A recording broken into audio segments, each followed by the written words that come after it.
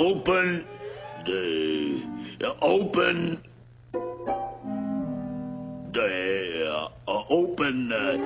sarsaparilla. Open Saskatchewan. Well, here we are, Pismo Beach, and all the clams we can eat. What a way for a duck to travel. Underground. Hey, wait a minute. Since when is Pismo Beach inside a cave? I wonder... I just bet we should have turned left at Albuquerque.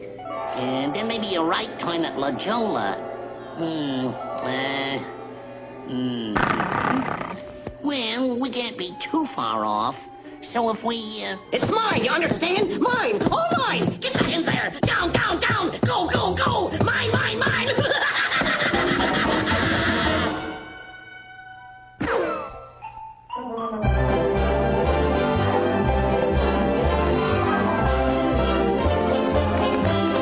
I'm rich! I'm wealthy! Yahoo! I'm comfortably well off! Woohoo!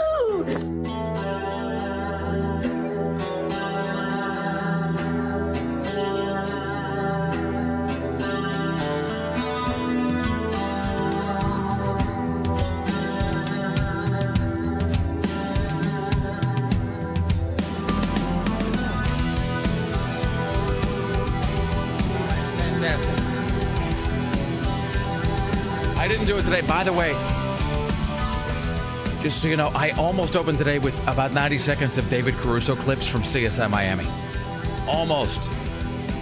You know, where he says, he's right before he takes off the sunglasses. I wish you would have. Well, he takes off the sunglasses or puts the sunglasses on, and he says something like, see, didn't we do this again a few weeks ago where I was trying to do a David Caruso thing and then I could never come up with one? Damn it, all the hell. Nah, just right out of the gate, I don't know what I'm doing. All right, can we stop? Can we stop and start this again? Yeah. All right, we're going to begin today's program again from scratch. I'm going to try to come up with a David Caruso CSI Miami line to begin today's program right now in the next 10 seconds. Okay.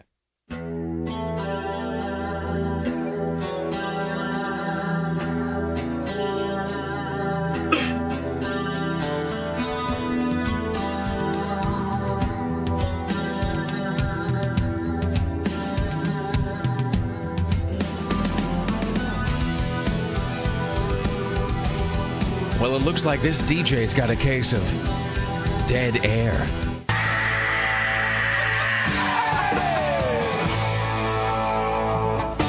That's what I'm talking about right there. Well done, Sarah Dillon. That's why you're the gold standard. All right. It is 3 minutes and 15 seconds after the hour of 5 in the month of March in the year of our Lord 2009. Thank you for coming along and making a part of your listening day. We are live from the plushly appointed yet not overly ostentatious studios of Rock 101 KUFO, and good morning to you. It is Tuesday, and welcome to day 12. It is the Rick Emerson Show. It's 503-733-2970 if you'd like to join us today. 503-733-2970 if you would like to be part of today's program, and I know you would. 503-733-2970 with your comments, questions, clarifications, kvetches, ruminations, whatever it is you might have. You can also email if you like. It's rick at rickemerson.com. Rick at rickemerson.com. Sarah with an H at KUFO.com. Tim at KUFO.com. Or Richie with a T at KUFO.com. And again, our phone number is 503-733-2970. 503-733-2970. Here's what's coming up today from TMZ.com. Our good friend Katie Darrow will be weighing in today, which is great because they had... The Smoking Gun were the ones who actually turned up, I think, the mugshot of the ShamWow guy. But I think TMZ kind of shook loose a lot of the details on that. So we'll talk to Katie Darrow from TMZ today. Did you see the newest photos that were all banged up? She looks a little bit different in the photos that I found. I posted them on RileyLive.com. But they're a different set of photos that we saw yesterday. Are these these are the shots of her with the red kind of bleeding eye thing going on, are they? She doesn't look as bleedy in these pictures, but still banged up. Those are bad. Yeah. Sort of like somebody gave her a good going over with the ocular styptic pencil. Well, it looks like night number 2 with the ShamWow guy. Hold on, let me look. Your commentary is awesome. The first line is, never try to kiss a hooker. Wait, hold on a second. It's under Slam Pow. Wow. Anyway, you can go to RileyLive.com and take a look. Boy, you look at her from the right, that profile shot of her, and she just has a lot of the Hamid wants the ring. And look, she's wearing the same shirt the Chamois guy's wearing.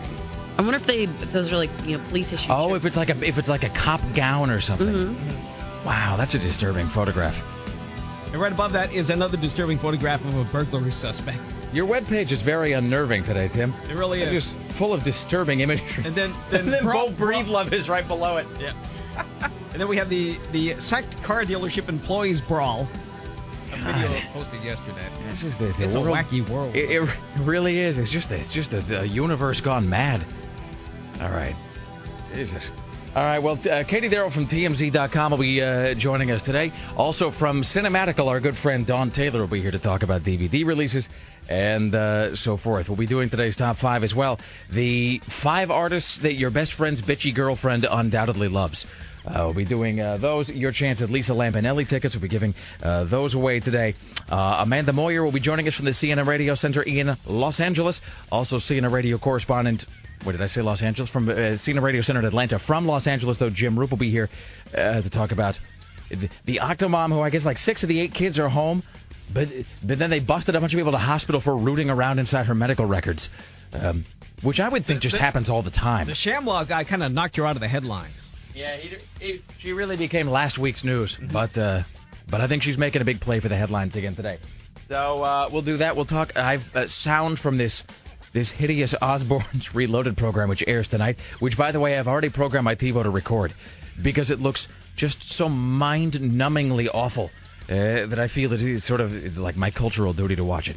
So we'll get to that and your phone calls as well. Oh, and have you heard that Mac versus PC ad that's playing? No, I have not. I think there's a radio version and there's a TV version as well, and it's an ad being run by Microsoft. Is targeting people who are undecided about what kind of laptop to buy. Oh, I was decided a long time ago. Yeah, no, I know. It's great, though, because it captures that essence of smug that really only Apple can usually get right. It's an ad being run by Microsoft trying to push people to buy Windows laptops. And, there's that sort of ultra-refined tone of snark that Macintosh just has down to just a fine science. But I think Microsoft is making they're making a big play for that. So we have that coming up today, and I typically don't ever play things like this, but it's this pranking that happened to a television station in, I believe, Tennessee. I guess it wouldn't be Tennessee because it starts with K. It's KTVO. Where would KTVO be, Tim? Do you have any idea? No idea, no. All right, well, not a given. So the radio station KTVO, and they do these sort of on-air birthday greetings. Where it's like Rubes can write in on a postcard with, I'd like you to wish a happy 91st birthday to my grandmother. And then they'll block out about 5 minutes in their morning television program. And they'll read birthday greetings to all of the Hicks in their community. So you really have to admire just the depth and breadth and width and girth of the pranking that happened to them. And I've got the audio of it. I had to clean it up a little bit for the air, unfortunately. But... So we'll get to that as well. Tim Riley's working on the following stories for your edification on this Tuesday. Well, you knew this is going to happen sooner or later. 2 teenagers from the coast are accused of sexting. That's putting an erotic act on a cell phone involving an underage girl for the world to see. Is this the thing they were talking about on KGW last night? Yes. So because Laura was watching... She was watching Oprah yesterday, which I guess was on KGW, and she was kind of skipping through, and there was an ad, and she... It's that moment where you realize just because we do this job as opposed to, I don't know, is it selling insurance or something for a living? Do you ever realize the number of things that you know or have heard of that probably the average, it's like the average person, I think probably takes a little bit longer to get up to speed on all of the weird news that's going on just because we're sort of saturated with it every single day. We kind of soak in the news. And so you realize that it's almost impossible for people to surprise you with anything. Because I'll go home and Laura will say, did you hear the story about... And it's something that we talked about 3 or 4 days ago. So yesterday, Laura's watching Oprah, and I'm there doing whatever. And it's... and first of all, it was that the Oprah show yesterday was pretty great, and I don't ever say that. But she was at that nutcase Mormon compound in Texas where they had the sex temple, and the guys had built the big granite temple where they were, being matched in holy celestial matrimony with like 15-year-olds.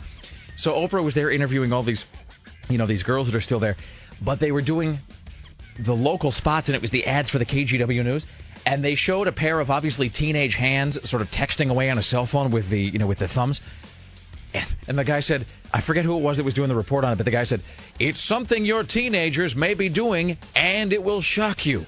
And Laura kind of paused the TiVo for a second, and I think she was trying to quiz me. She goes, what do you suppose it is? And without even looking up my laptop, I just said, sexting. And I just kept typing away. And she said, what? And I said, it's sexting. Kids are sexting these days. It's all the rage. They love to sext. And then she hit play, and of course the guy said, it's sexting, and we'll talk about it. And then there was this whole awkward conversation that ensued where she wanted to know why I knew what sexting was. And I had to explain that it's the way that today's young people amuse themselves. I'm sorry, go ahead.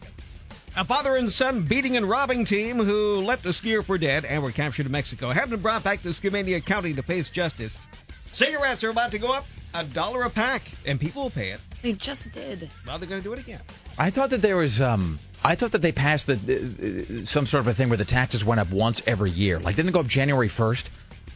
No, they just went up probably a month or two ago, like a month and a half ago. Well, they just haven't gone up enough. Well, then who raises the taxes on cigarettes? It's the state government. It's not the federal government. It can be the federal government also. Oh, all right. A furious wife has called in divorce lawyers after spotting her husband's car parked outside the home of another woman on Google. The federal government will now stand behind the warranty of your new GM or Chrysler, like you're going to buy one. No, you should buy one. Chrysler will get 30 days to be taken over by Fiat. If they want a government bailout, GM will get 60 days and a little more money to get their act together if that is possible. Alcohol-fueled brawls break out, this time between laid-off workers at a Michigan car lot. We have the video on my website also. Please avoid eating pistachios. And the Shermow guy is a renegade Scientologist. Fantastic. It's the best day ever. We've only just begun. It's 503-733-2970. We are joined today, as always, by the lovely and talented Sarah X. Dillon. How was your bowling night? It was good. We placed fourth. I was going to ask if you were victorious. Who won? Actually, Scott Tom and all those guys from Clear Channel. Isn't it just Scott Tom, though? Then we figured out it's just him, and then just like some people he picked up at a bus station. Maybe we can separate him into two people, Scott in the morning and Tom in the afternoon. Yeah, because, I mean, it's just like he's the only guy from Clear Channel, Yeah, right? and then he had a couple of ringers in there with him. They were unstoppable. All right, well, I'm sorry. No, that's okay. Who else beat you? So you were fourth. This is the media bowling league, so who was second and third? The KUFO team beat us. Really? Oh, yeah. That's Bridget and whoever? Mm-hmm. Yeah. And, I don't know, these snobby music people. I don't know. I don't know where they're from. By snobbing music people, do you mean KNRK? No. Oh, I just assumed. That was just the way my mind automatically finished that sentence. No, they're a music distribution company that we were playing. Oh, well, whatever. Richie brought in your socks this morning. He did, yes, because I was wearing a skirt because I actually went to that filming of Storm Large's music video. Oh, that's right, yeah. And so I had to wear, I was wearing tights because I was wearing a skirt, so I had to bring socks with me to wear because, they're like gross bowling shoes. And I left them there, so Richie brought them. There's way too many things going on. At least he didn't try to sell them online. So a whole lot, to the best of your knowledge. At least he wasn't scraping your DNA off of them so he can clone you later in the privacy of his basement laboratory, which he almost certainly has. Fantastic. And you are resplendent in your Saved by the Bell shirt today. Yes. Well done. I'm so excited. I'm so scared. It's gonna be a wonderful day. I can just I feel can sense it as well. All right, so I should just get to this. We have we'll be announcing this throughout the day as well as tomorrow. So this coming Thursday, which would be what, the 2nd, the 1st? The hell day is second. It's okay, second. So just so I can forestall any is this a wacky DJ prank or whatever? It's just incidentally, so that if you are a new listener to the program, I should say that don't anticipate anything for tomorrow. The way that we sort of surprise people on April 1st is by not doing a retarded radio prank. So let's just disabuse yourselves of that notion right now. Thursday, on this very fine radio program, The Rick Emerson Show, we will be joined in studio, and I am not making this up, we will be joined in studio by Bo Breedlove. This coming Thursday, which is a really good thing that I never thought I would be saying out loud. Can I post this on my blog? Yes, you can. It is actually confirmed. Okay, I'm going to, it's too. It's confirmed that it is actually official as of now. So joining us on The Rick Emerson Show this Thursday, that is the day after tomorrow, mi amigos, Bo Breedlove, as featured on the cover of the new Unzipped magazine. He will be sitting in this chair to my immediate right. That is this coming Thursday. Tell you friends! So we'll be talking more about that as today goes on and tomorrow as well. So that is this Thursday, April 2nd. Bo Breedlove will be here in the studio. It's all very exciting. That just doesn't even seem real. It doesn't actually. And when I sort of got it confirmed yesterday, it was kind of one of those things where I got the final phone call that we were good and it was locked. And then I went and I sat in my office for a while and I just sort of stared into space for like 5 minutes before I even sort of started to write notes to myself about it, because it seemed like a thing that I might have just been sort of daydreaming after not enough sleep. Anyway, so there you go. It's 503-733-2970. And a bunch of other stuff to get to, but we'll kind of get caught up here. We have Jim Roop who's going to join us here in a bit. We'll have more news from Tim Riley. We should say that we have a Geek Watch coming up today, Snuff Watch coming up today, and I think we probably don't want to tease any more than that, because who knows if we're even going to get to it. So Breedlove is enough. Really, I mean, that's it. I mean, what else can you ask for it? Except that I'm going to be taping that Osborne show tonight, because it just seems like the worst thing ever. It just seems unbelievably bad. I have to tell you, you can find this on YouTube, by the way. If you go, if you put in Littlest Osborns, because I think Fox Television themselves actually put this up to promote the show, where it is these kind of 8- and 9-year-olds. It's like that thing. It's like the Little Rascals or whatever used to do, where they would have like Spanky and Darla or whoever, and they would be pretending to be W.C. Fields and Mae West, which is just altogether disturbing. But it's like that, but it's these kids pretending to be Ozzy and Sharon Osbourne.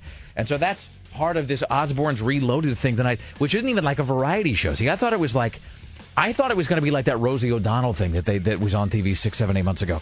But it's not. I think it's sort of like a weird candid camera meets sketch comedy thing, but starring Ozzy Osbourne, which is a thing that I never would have believed if you told me that when I was like 15. I would have disputed that such a thing would ever have come to pass. Yeah, I'm just watching this without sound right now. That looks terrible. It just makes me sad for all humanity. It really does make me embarrassed to be a human. There's just no getting around that.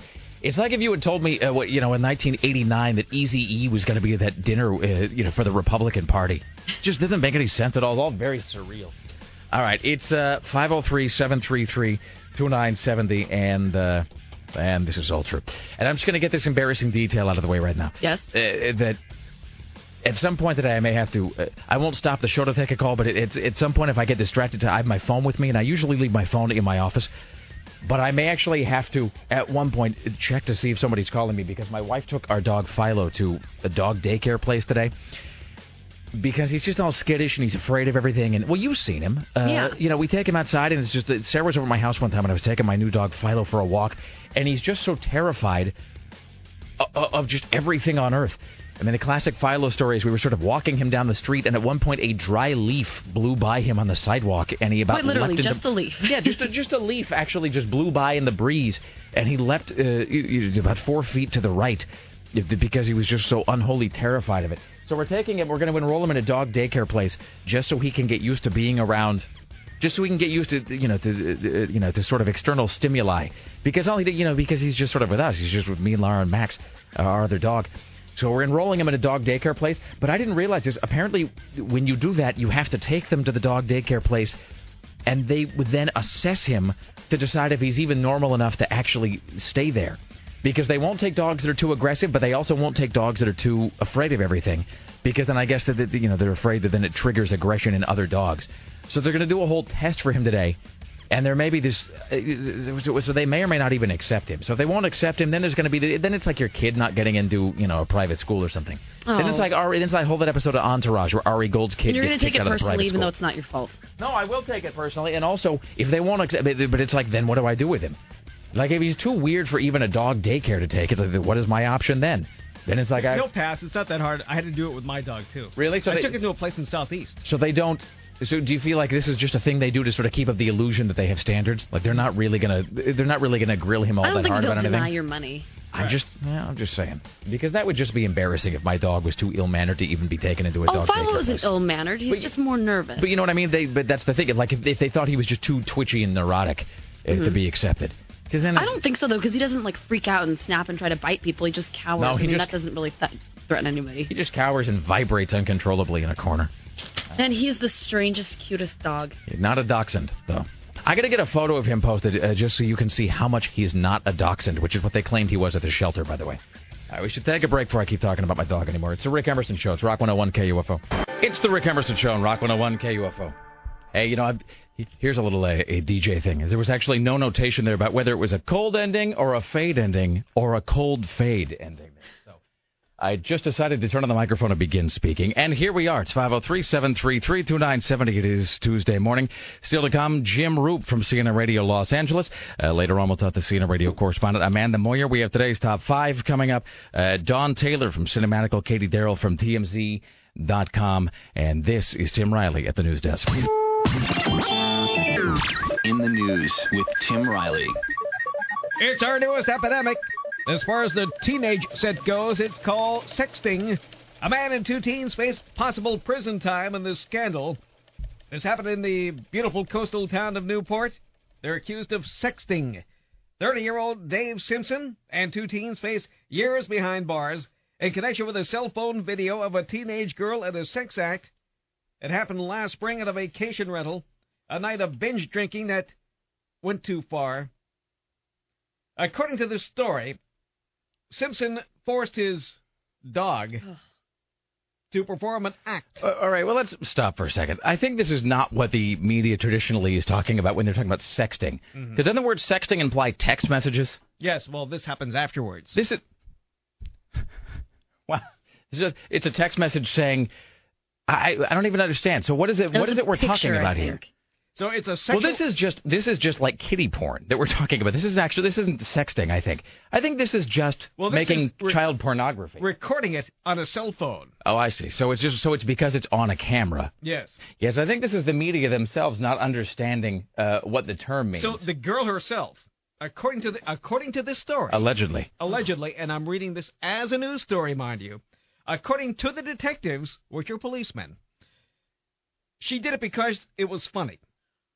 Then she allegedly shared it with an 18-year-old named Jesse who sent it to some friends. And it says here, quote, "She handled it really well, but because of the situation, I think she had some problems," said the girl's principal. I'm so unclear about this. So this is, how old is the girl, 17. the sort of victim? Oh, that's old enough to know better. Yeah, seriously. I mean, and the guy is how old? 30? Yes, and 2 teenage boys. All right. So it's a 30-year-old guy, 2 teenage boys, the 17-year-old girl, and a dog. Mm-hmm. Sounds like the beginning to some sort of a joke into which we would also then insert a rabbi and a priest and 2 guys named Ted. And so there's all of this whatnot happening on the camera. She's filming it with her camera, and then she sends it to a friend. That's correct. Who then sends it to other people, another friend, to other people, and friend. then suddenly everybody. That's the way it goes with kids these days. That's how it goes, Tim. Well, that's not at all. Okay, well now it does seem sort of weird. Yesterday that I told Laura, I know all about that, baby. I thought they were just talking about like when it's like some. You know, like some kid in high school sending like, I think you're hot, check 1. Exactly, except it's not like I think you're hot, but it's some sort of crude variation on that, that you're messaging some other, like some chick at your high school with. I sort of thought that's what it was. I thought it was just a variation on racy letters and emails that kids would send back to each other. Yeah, that's from a whole different plane of the human spectrum. All right, here's Tim Riley.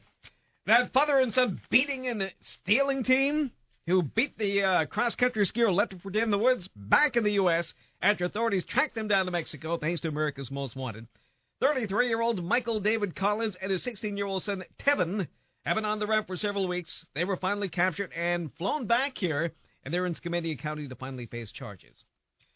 An electrical worker used the mandatory CPR training he had on the job to save the life of a grocery store shopper before heading to work. Bob Meyer spends his time switching devices for PGE. He was in a store when somebody came over the intercom and said that they needed help. They had a gentleman who had a blocked air passage. His heart was beating, blood flowing, and they didn't know what to do until paramedics arrived, so they went on the intercom and asked if anybody knew what to do, and they did. Does anybody in this room know CPR? I do. Really? Yes. Why do you know CPR? Did you have to learn that for something?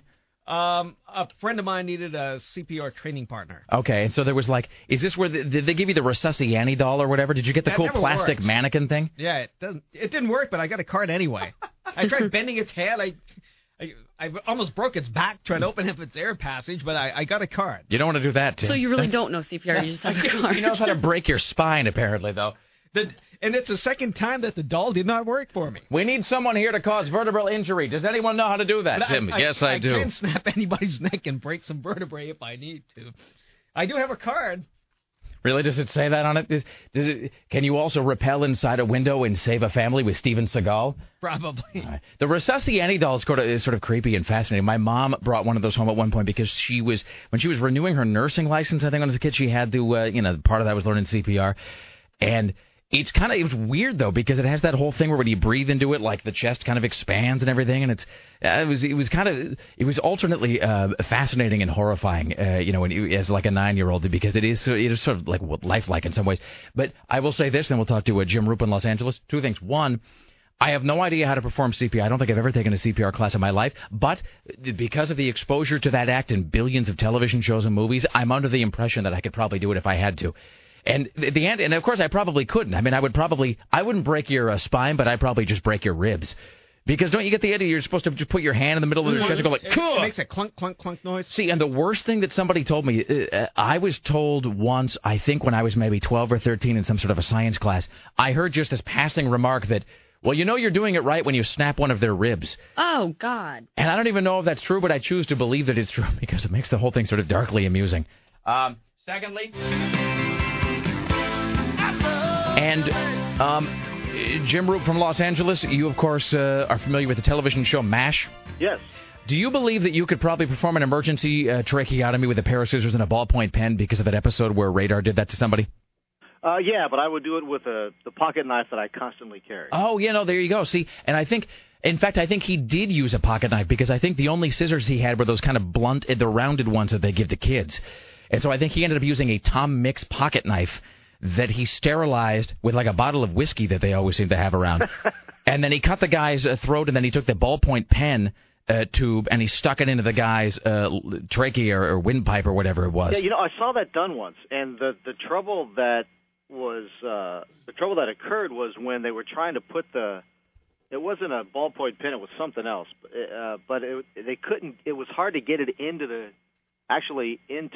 trachea because the skin kept closing up, or whatever it was kept closing up. Because I think they actually said that at the end of that episode, where like he puts the ballpoint pen thing in, and he says, he goes, well, his throat is closing up, and then Colonel Potter says, son, you've done a good job, horse pucky, or whatever it was. It's some homespun phrase that he was always ending sentences with. So, at some point, there should be. I mean, it seems strange that we haven't gotten a news story about this, about somebody who has done something or saved somebody's life based on some sort of knowledge that he gleaned from a television sitcom.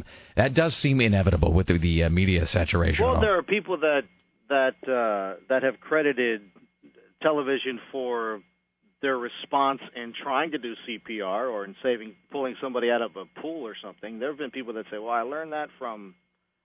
I think maybe even MASH was cited. I think, or ER or something like that. Here's the other thing that I want to know. Somebody ought to go through television shows from like the 70s or the 80s and try to determine, because there was this sort of like pseudoscience that was always peddled to us on some of those programs. For example, The Incredible Hulk, and it started off with Dr. Bruce Banner, and he's looking into the secret power that all humans have. And at the very beginning of the Incredible Hulk show, he's interviewing that woman. And it's the story you always hear about the kid trapped in the burning car, and suddenly the mom finds the inner strength she never knew she possessed, but that was there all along, and she lifts the car off the kid. And so that's a thing that I want to see pursued by, like, the Mythbusters guys or something, if they haven't already. All right. Well, I bet they have. Move on. I'm not going to dwell on this pistachio thing, because I don't eat them, and so therefore it doesn't affect me. I'm going to ask you about the octuplets, though, because the Octomom... Because you eat them? Because they're tasty, Sarah. Especially when they're sprinkled with jalapeno. The thing about that, real quick on the pistachio thing, I had to go to Atlanta last week, and flying back on Friday, I ate a whole big bag of trail mix with a bunch of pistachios in it. Now I'm going, and this recall, they alerted the salmonella finding back on March 24th. So right. For all I know, I could have been sitting on the toilet all weekend, but I apparently passed by that particular batch of pistachios. But I mean, don't you just? Is that's the thing where like you probably don't even want to know. You know what I mean? Like if you ate some sort of infected batch of pistachios, it's like you know what? At this point, you know whatever's going to happen is either happened or not. Yeah, I mean, So. if it results in me spending the weekend, in the bathroom, that's more rest than I would have gotten anyway. I mean, there you go. At least you have an excuse to remain stationary for a while. So I mean, hand me the paper, honey. Yeah. Hey, let me ask you this: why are pistachios always covered with that stuff that turns the tips of your fingers various colors? I don't know. But I mean, you know what? It's like Cheeto dust. We had this whole conversation Is it green, though? Well, it's green and sometimes red. Aren't there red pistachios too? And then your hands are just permanently stained. I've only seen the green ones. We had this discussion with somebody a while back about Cheetos because it was my theory that in 2009 they really ought to be able to make Cheetos that don't turn your hands bright orange. There's no reason. I mean, if they can make newspapers where the ink doesn't come off and turn your fingertips black, seems like they can make a snack food. It doesn't make your hands glow. I mean, it just seems like it Why don't seems we get the Frito-Lay people on the phone? It seems like something they ought to have worked past at this juncture. I mean, it can't just be planned obsolescence or something. Send a man to the moon, you know. Well, anyway, there's no priorities in this country. Just real quickly before we talk about the medical record thing, so how many of the Octo kids are home with the mom? There are 2 still in intensive care, and I think 2 more just trying to gain some weight. I think there are 4 of the 8 home, and 4 remain in the hospital. All right. And so then they busted all these people who were kind of rooting around in the mom's medical files, which, you don't want to excuse, but don't you just assume that happens all the time? I mean, if you worked at a hospital in anywhere in Los Angeles, anywhere near Hollywood, I figure that's how you just pass all the off hours on the graveyard shift is you sit there and Spears, Brittany. Yeah, especially if there's a high-profile patient. Yeah. I would think that they would. But, even Jeffrey Check, who is the attorney for Suleiman, said that, they're probably just searching for the donor. And, it's not like there's anything that hasn't been released already in these medical records. So right now, she has no plans to sue. But I would imagine at some point, if the hospital doesn't say, look, we're sorry for your trouble, here's $10,000. If they don't offer her something, I'll bet you $1 to a donut, man. She goes ahead and sues them. I was going to say, it doesn't really seem like she's the kind to turn down a dime or a quarter if she can find it every now and again. So, hey, whatever happened to our friend Gloria Allred? She was kind of flapping her wings and screeching on television for a while last week. She's still there. She was on, I think, yesterday, an episode of Dr. Phil. Of course she was. Suleiman's attorney, all about the Angels in Waiting firing and all of that. Do you suppose that Gloria Allred sleeps, or does she just spend like an hour somewhere in like one of those like hyperbaric chambers or whatever it is, like Michael Jackson had? Doesn't really seem like she could be getting all this stuff done and still be having the body cycle of a normal human being. Well, honestly, I think as she sleeps, she barks in her sleep. Like a dog barks in his sleep. She thinks she's chasing ambulances or something. That's how I picture her going. I'm just picturing her like in The Empire Strikes Back, where the guy comes into the room and then you just see Darth Vader from the back and he's inside that big black egg thing, and there's like the. It's like putting the helmet back down into her after she's been given some sort of an industrial sitz bath. We have another case. Exactly. Or she kind of floats there like a tank filled with amniotic fluid, and just and sort of tubing running into her until there's, as you said, there's some sort of there's any sort of an accident somewhere, anything in which she thinks she might be able to get any kind of media attention, and her daughter runs in and presses a button and it immediately just flushes her down into the Bat Cave already dressed. I do like her though. I mean, I do. I like her because number one, I mean, she's a soundbite. If I need anything, if it's a slow day, Allred's working on something. She'll give me some sound from. But also, she kind of takes on the case of the common man, to a degree. I've actually thought about just emailing her and just saying, look, can I just start putting away money now to have you represent me for something in the future? I don't even know what it is. I don't know what I'll need you for, but clearly there will come some case, where I need a lawyer, and I would just like to just start, just sticking some cash in an account somewhere so I can use you for that. I don't think you need to save any money for her. I think she'll find someone to sue on your behalf. I mean, imagine if you just brought Gloria Allred into your contract negotiation with your company. You know what I mean? Okay, just walking in the room. Okay, you got anything you want? There's Les Moonves on one side of the table, on the other side there's me with Gloria Allred. I mean, I think you'd probably walk out of there owning the company. I mean, so all right. Yeah, I think so. On that note, all right, my friend, enjoy your Southern California day. We will talk to you soon. Thank you, boss. There you go, CNN radio correspondent Jim Root. By the way, somebody has noted here To do CPR properly, you must put enough pressure on the heart that you break ribs. And then he says, love the new show. All right, thanks so much. It's the Rick Emerson Show. Tim Riley ahead with more news. Later on, Don Taylor from Cinematical, Katie Darrell from TMZ.com, and Lisa Lampanelli tickets. Stay there.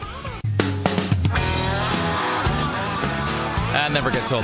It's the Rick Emerson Show. It's Rock 101 KUFO. It is Tuesday morning, and good morning to ye. It is 503-733-2970. Still to come today, Katie Darrell from TMZ.com. It's impossible to overstate how much this ShamWow hooker girl looks like Andy Serkis as Gollum. Like sort of maybe at the midway point between Gollum and Smeagol. Maybe, I don't know. Like just as the skin's turning to turn sort of a mottled gray, but before all the hair falls out. What else? Wait. Also, there's also somebody else. So it's Gollum, and it's a little bit of... it's Gollum, and it's a little bit of Jason Voorhees in Friday the 13th, too, as portrayed by Warrington Gillette. All right, you write that down. I'm the first one to say that. It's 503-733-2970. Also today, the top five. The top five artists undoubtedly loved by your best friend's bitchy girlfriend. Also your chance at Lisa Lampanelli tickets. And I'll play this sound from television station KTVO. This, at the news desk, is Tim Riley. In the news with Tim Riley. We have so much news today. First, this just in. Ford, which is not asking for bailout money, says it'll offer payments of up to $700 each month. If you buy a car, and all of a sudden you lose your job. So that's a little incentive. Hyundai is also offering a deal that allows you to return the vehicle within a year if you can't make the payment due to a job loss or a disability. They rolled that out, I think, right around the first of the year. Hyundai started doing that, which actually, and here's the thing. I'm not planning to buy a new car at this point because I got a car and it works. So I'm gonna, you know what it is? Call me lame, call me uninteresting. I'm going to drive it till it stops working. Then I'll get a new one. But when that Hyundai thing came out, we saw it on, I don't even think it was an ad. I think it was actually... the press release that Hyundai did in January sort of had the desired effect because Anderson Cooper or somebody was kind of covering this offer they were making, which is obviously what Hyundai wanted. But Anderson Cooper was doing the whole story on it, and he said, and the Hyundai Auto Company is offering to accept the car after, up to 1 year later if you decide that you can't afford it or whatever. And immediately, Laura and I were like, I don't know, maybe the time is right to buy a new Hyundai. So... there is something to be said for that as a marketing tool. And the Ford thing is that they will make your payments up to $700. And for how long? If you lose a job. I mean, for what length of time? That couldn't just be forever. There must be some sort of limitation on how long they do that. For up to a year. So they would on any new Ford, Lincoln, or Mercury. That's pretty impressive, actually. That's like that's like $9,000 or something. But you do have to buy now because the offer runs out June 1st. Oh, I see. So if you buy it by June, then but for a 12-month period, they would cover your expenses. Right. Well. So the other stuff, the federal government will now stand behind the warranty of your new GM or Chrysler. You'll also get tax credits if you buy one of their cars. It's called cash for clunkers. If you trade in an old car and buy an energy-efficient one.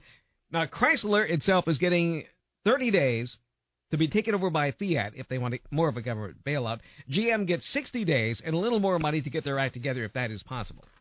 So this is where the government is now, because of all the money they've already given GM. So there's two things. One is that the Obama administration told, what's his name, that Wagner guy who was the CEO, they told him to get bent. Right. Because it was a condition of him, he had to leave for the company to get more money, right? Mm-hmm. It was a condition of them getting further bailout cash.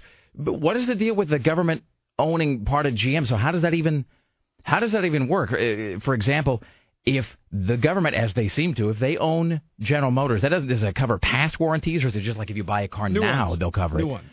Also, I had this question for Laura last night. How does that affect, because GM's a publicly traded company, unlike Chrysler, right? So how does that affect, like, if you own stock? Can the stockholders just tell the government what to do now? If the government owns a big chunk... That's a good question. I don't know that. Yeah, I mean, I would be curious to know that if the government owns a sizable portion, and I don't know what portion it is, but it's not, I mean, $6 billion seems like a lot. In fact, I think Michael Moore at one point was speculating that you could buy all of General Motors for not too much more than the government was giving them in terms of bailout money. So if the government owns a huge chunk of General Motors, and General Motors is a publicly traded company in turn controlled by its stockholders, can the stockholders then dictate the behavior of the Obama administration, who are the company's board, in effect? It's all very confusing. Made more so by the fact that I'm kind of a retard and don't understand how money works. So, I've got that working against me. But I think a lot of people don't know what's going on, even the administration, so they're kind of playing it by ear. Then we have this interesting YouTube video that's popping up everywhere. It's on my website, too, at RadioLive.com. They closed down this car dealership in Michigan, where all bad things happen. So everybody decides to go out and hit the bottle, and then they come back to the dealership and start beating each other up on camera when a local TV station is there. Does it really matter how hard that you work, because there's always somebody a little bit above you that has the right to control every decision, every ounce of energy that you put forward effort to. Don't you have the right to be a little bit mad when somebody says, hey, we're all done? Terrible. It's horrible. So they beat each other up in the parking lot. And this is where they get into the slugfest because they've been laid off there. So, and by the way, I should say that right below that you've got a truly unnerving photo on your website that looks like I think I described him as being a hillbilly clown without makeup. You know what he looks like? He looks like that guy from House of a Thousand Corpses, if I'm thinking of the right Rob Zombie movie, but like if you were to hose all the makeup off of his face. You know what I mean? Or like some sort of evil banjo-twanging bozo. So this is the... That's the guy that broke into his son's house, tried to steal a dog, and because he got caught in the act, he threatened to burn his son's house down. Yeah. And then below that is the ShamWow hooker girl who I just can't overstate how unpleasant she looks in these. I mean, I can't imagine. I mean, even in tip-top shape, you wouldn't pay $1,000 for this woman. Speaking of the ShamWow guy, he is a renegade ex-Scientologist. It was back in the early '80s. They financed this movie that didn't go well. Everybody has the movie that didn't go well and bankrupts them. So they start bad-mouthing him, and then they try to kick him out. So he ends up at Swamp Meats in L.A. selling these vegetable chopping machines. Really? And apparently he fought his way back up the ladder. So that's interesting. So this one, like they had the vegetable, like the slap chop thing already in existence, and they went and, like, he just got he passed the audition to become the spokesman. Like, this was a thing he was already doing? Right. He was doing something like this. He was selling this stuff, and apparently he had hired some people to sell it for him. And I guess he worked his way back up the ladder after he was beaten down by the Scientologists. And then back down the ladder, Tim. Mm-hmm. It's a pity he couldn't leave his hard Scrabble ways behind. And that's the way it goes. All right. That's the slap chop / ShamWow guy. We'll get caught up around the corner. We have more headlines from Tim Riley. Later on, Katie Darrell from TMZ. We'll also talk to Don Taylor from Cinematical, Lisa Lampanelli tickets, and more. Stay there. It's the Rick Emerson Show on Rock 101 KUFO. The power broker, Sarah. She can make or break people in this town. Well, then we have to listen to her. The modern-day Hedda Hopper. It is the Rick Emerson Show. It's Rock 101 KUFO. Thank you for coming by. It is Tuesday morning, ladies and gentlemen. It's 503-733-2970 if you would like to join us. Coming up later on today, Amanda Moyer from the CNN Radio Center in Los Angeles. And I keep saying in Los Angeles, CNN Radio Center in Atlanta, Georgia. I'm conflating her with Jim Roop. So I don't know if she's just talking about Gmail, but I know there's a bunch of the more and more email services that are rolling out something.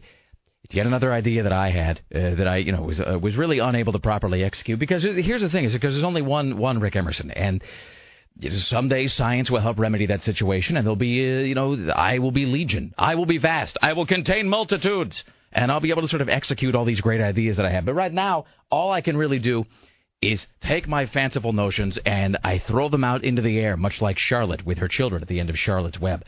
And then other people have to institute my ideas, and then we are richer for it. So really, I am still benefiting society in a great way. I mean, it really is of demonstrable good that I'm here in the world. But I had to come up with two ideas. One was the sort of undo button when you send email, or like you send an email and then you realize you didn't mean to, and you go, don't, and you hit the button and it comes back. Because it's always let me just say this, it's always happening at CBS Radio, first of all, because there's always some jackass street teamer that decides to respond to something, always with like a lot of LOLs and OMGs in the middle of it, and then they do that thing where they CC the entire company up to and including like Les Moonves, and it goes everywhere, and then and then you realize it just makes everybody in the building look like a tool. So there's that. There's the being able to cancel an email before it actually leaves your outbox. 2, there's that anti-drunk dialing thing, which I thought of a long time ago. And what it would be for the iPhone is that you would set certain numbers to have a drunk dialing flag next to them. And so if you're going to go out and if you're going to be out boozing it up or whatever, you just go through your phone book, your contacts list, and you flag a whole bunch of numbers that you don't want to drunk dial later that night, like your ex-girlfriend or whatever. You check it off, and then you set however long it's, the window is. Like, okay, I'm going to be sober again in 8 hours. So if it's 9 o'clock at night, you say, okay, it's safe to dial this number again at like 5 a.m. And then between 9 p.m. and 5 a.m., if you are out, if you try to dial that number, you actually have to pass a dexterity test where like a little bouncing ball goes around the screen on the iPhone and you have to follow it with your finger. It's like a drunk test by the side of the road. Keeps you from dialing it. Third thing, the escape. And this is a thing I don't understand why this doesn't exist. Third technological innovation that Rick Emerson has come up with. And by Rick Emerson, I mean me, the host of the Rick Emerson Show. On the keyboard that you type on, like on your Windows machine or whatever, that escape key up in the upper left-hand corner, the escape button ought to just be like a big red stop button, and it stops whatever you just told the computer to do. Because how many times you go to launch some program or you go to click something, especially if you're on a slow machine, let me just go to the desktop. No, I started PowerPoint. Crap. And then you got to wait for the whole stupid program to load just so you can close it again. I can't tell you how many times I'm trying to go to, I'm trying to open like a browser or Firefox or just see the desktop, and I accidentally open Microsoft Word, which takes 15 minutes to fully execute, and then I got to close it down again. Yep, me too. That button, it ought to just cancel and undo whatever you just... I don't care what it is. Whatever you just told the computer to do, it stops it right then and there. Also, get rid of the insert key. No reason for it to exist. I hate that because I accidentally hit it, and I'll start typing it, types over it. There's no reason. Why is the insert... Let me ask you this. Why do you need that function? And I know that certain people, and by certain people I mean Tim Riley, don't deal with this because you got like a Mac, but you use a Windows machine here at work at CBS. Oh, I know. It's like typing on a sewer grate, isn't it, Tim? It really. But I do have a laptop at home. Yeah, well, as do I. Because I need it for my accounting purposes. I go home and I enter a world of Macintosh smugness at Casa de Emerson. But here, and for most of my life, I use the Windows machine. That insert button doesn't make any sense. What is the actual... If you're a technical person, I'd like to know the answer to this, by the way. What is the actual theoretical application of that insert button? Yeah, it seems to serve no purpose. It doesn't, because if you want to type over something, you just highlight it with the mouse, and then you hit delete, or you highlight it with the mouse, and you start typing. Maybe it's for the future. Maybe. Like a lady could go online and order some dresses from her favorite store. No, see, I love to buy dresses. It was much more interesting before. And then you the bill said goes right to her husband, who shakes his head. No, that doesn't sound so much like the future as it does like 1955. Also, your answer that maybe it's for the future, that was kind of compelling and fascinating. Think, didn't it? Yeah, but until then you said, then it's for... Till you quantified the future as, quote, a place where women can buy dresses. Because I think that actually happens now as well. That's not maybe as futuristic as some might think. So of those three ideas, the big stop button on the keyboard, the undoing the email you've just sent before it can do damage, or the drunk dialing, one of those things has now been instituted in various email services. So Amanda Moyer she'll be talking about that later on today. Katie Darrell from TMZ and more. Tim Riley's working on the following headlines on this Tuesday morning. 2 teenagers from the coast are accused of sexting, putting an erotic act on a cell phone involving an underage girl. It could get them some prison time. That father and son beating and robbing team who left the skier for dead and stole his car, captured in Mexico, brought back to Skamania County to face justice. Cigarettes are going to go up another $1 a pack, you smokers. The federal government will now stand behind the warranty of the new car you buy from GM or Chrysler. You also get tax credits for cash for clunkers. Trade in an old clunker, get a new energy-efficient one, get a tax credit. Chrysler will get 30 days to be taken over by Fiat if they want still another government bailout. GM, another story, they get 60 days, a little more time to get their act together. Alcohol-fueled brawls break out between layoff workers at a Michigan car lot. Please avoid eating pistachios. Done. And the ShamWow guy is a renegade Scientologist. There's too much here to process. And then I think we got an answer to the insert question here on the phones. But let's go back to the Chrysler thing for a second. I don't mean to keep harping on the auto industry here, but if they're going to be taken over by... I don't understand this. If they want more money, they got to be taken over by Fiat. If they're going to be taken over by Fiat, which is a successful car company, why do they then need more of my money?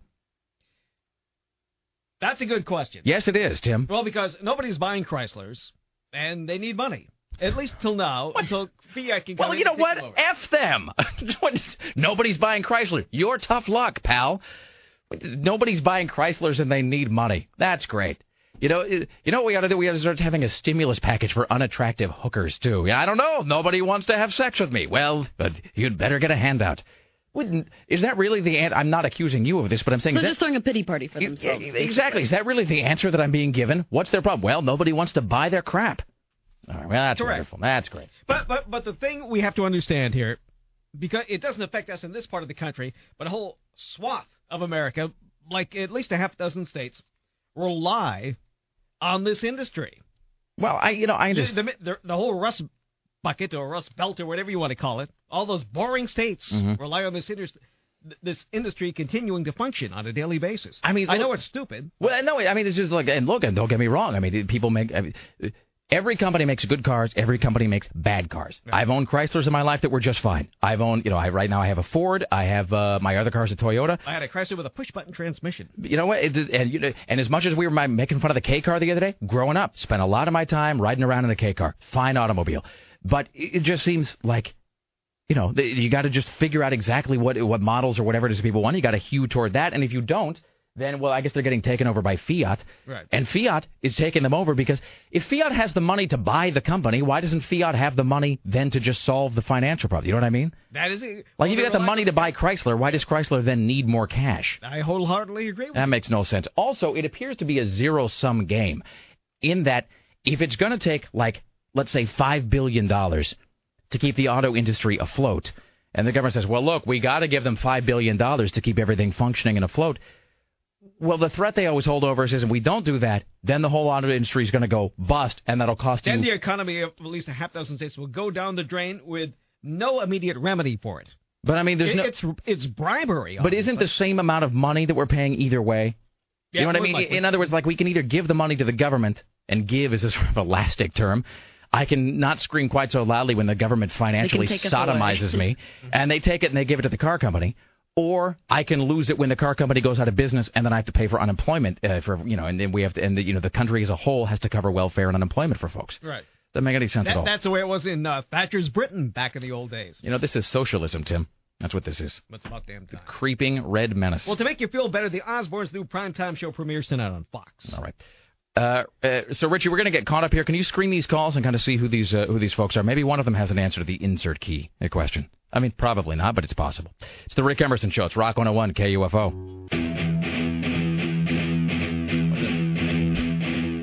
Exactly. It's the Rick Emerson Show. It's Rock 101 KUFO. Thanks for coming by. It is Tuesday morning. It's 503-733-2970. Just ahead, CNN radio correspondent Amanda Moyer from Atlanta, Georgia. Not so much Los Angeles as it is Atlanta. You can see where I'd make the mistake, though. Later on, from Cinematical, Dawn Taylor, Katie Darrell from TMZ. I've got this audio from KTVO television queued up. Now, this is from Ottumwa, Iowa, by the way, Radar O'Reilly's hometown. That's where this TV station is at. It is KTVO in Ottumwa. We'll get that in just one moment. We'll get these calls. Hi, you're on the Rick Emerson radio show. Hello there. Howdy. How are you, sir? I am stupendous, which is an interesting combination of the words stupid and tremendous. You know what I think about sometimes? I think about the word stupefaction. Which I believe just means to be sort of rendered almost inert or it just dazed by shock or surprise. Another excellent use of the alphabet, I think. It really is. So you know what the insert key on the keyboard is for? Yeah, this is going to instantly date me, but the only good thing about that is that it's only going to make me about as old as everybody else who understands what I say. It used to be known as the insert/overwrite key way back when, before mice.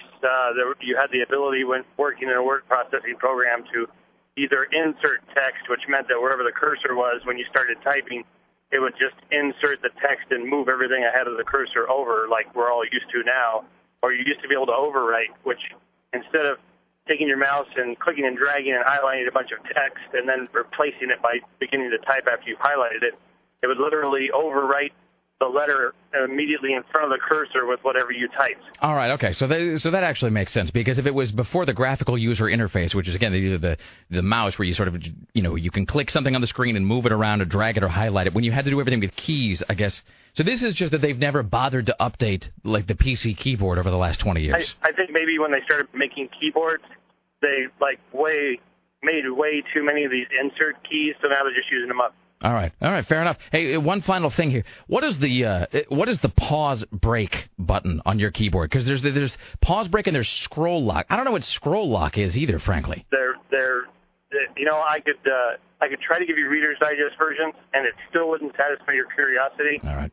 Everybody, if you just don't like those keys on your keyboard, literally pry them off and throw them away. That's what I did at home. I thought I was the only one. When I got my keyboard, every single time I buy a new keyboard for the PC, I get a pair of pliers, and I pull that insert key off, and then I smash it with a hammer. Maybe what you could do is you could take a little whiteout and put it on there, and then after the whiteout dries, write any on it. Then you'd have an any key.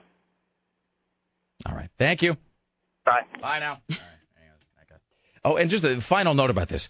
I'm not exaggerating when I say I smash it with a hammer. I pull it off with a pair of pliers so that I can't accidentally type over all my text. Then I take it into the kitchen, and I put it on the little breadboard thing that we've got, and I smash it with a hammer because that key has caused me so many problems over the years. I'll just never forgive it. It's permanently in the enemy column with me. It's just I will never embrace that key, and so I destroy it with extreme prejudice. Also, the number lock key shouldn't ever turn off. There should be no. Why would you ever need to turn off number lock? How many times do you ever think you're typing in a series of numbers with that little 10-key pad on your PC keyboard? Then you look up at the screen, you've done nothing because the number lock was off. What is the point of that? When would you ever need to use any of those keys over on the number keypad for something else? The answer is... I never used the 10 key. But I do sometimes, though, because I used to be... This will make me sound old. It's like saying that I know how to really speed through an abacus. Sarah, I used to be a whiz with the 10 key. Because I worked in a radio automation system, and this is before the movie Sneakers, by the way. It was called C-Tech software, much like C-Tech Astronomy. But there was a very, very old, crusty-ass radio automation system called C-Tech, and I was the only one who really knew how to use it. And so I became as happens at every radio station, there's a station, in every sort of building or every cluster of stations or every group of stations, there's always one that's largely or completely automated. And there is one person in the building who learns the automation system better than everybody else, and then they become the person who has to fix something every time it goes wrong, theoretically. And I became that guy. This is probably 20 years ago. But it was all done with DOS, and it was all done with the 10-key pad. And so I was just I was a blinding blur on the 10 key, which is a totally useless skill at this point. I can't impress chicks with that. I can't impress anybody with that. No, my friend Lisa works in advertising and selling infomercials and stuff, and she uses the 10 key. That's really? All she does. Yeah, she uses it constantly. Good for her. See, I find that kind of hot. Is this Lisa yes. Tattooed Lisa? Yes. Yeah. See, that's a sexy trait is what that is. Tim Riley's working on the following headlines for you on this Tuesday. The CIA is running ads to recruit new foreign agents. There are plenty of openings, apparently. The federal government will stand behind the warranty of your new GM or Chrysler. You also get tax credits if you trade in a clunker for a new energy-efficient one. Mm-hmm. Chrysler gets 30 days to be taken over by Fiat if they want a little more bailout money. GM gets 60 days because they don't do anything right. Please avoid eating pistachios. Airlines are slashing prices on summer flights. Cigarettes are going up. Portland's trying to lure tourists using Twitter. The Osbournes have a new primetime show premiering tonight on Fox. I should say, as much as we make fun of Twitter, when Jonathan Colton was here, where did he perform at the Aladdin? I don't know, maybe 6-8 weeks ago or whatever. I did, in fact, go to Jonathan Colton's Twitter page, and I was watching him because he was twittering all the way here, like from PDX in the car, and then I think on the way back or whatever, because I wanted to see what he was saying about my hometown. It's 503-733-2970. Isn't a Fiat like a kingdom? Isn't that what a Fiat is? A Fiat is an Italian car. All right. Maybe Chrysler can be taken over by a feudal system, by a fiefdom. Coming up after, we're going to talk to Amanda Moyer in like 4 seconds here.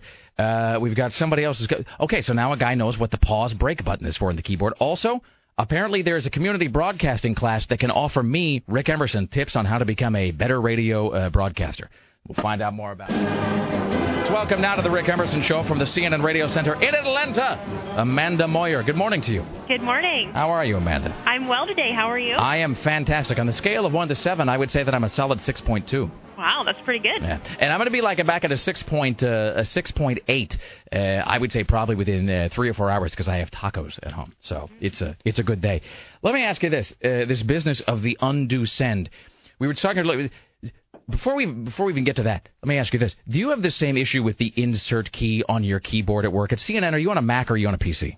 I'm on a PC. So do you ever hit that insert button and then you look up and you realize you've typed over half your stuff?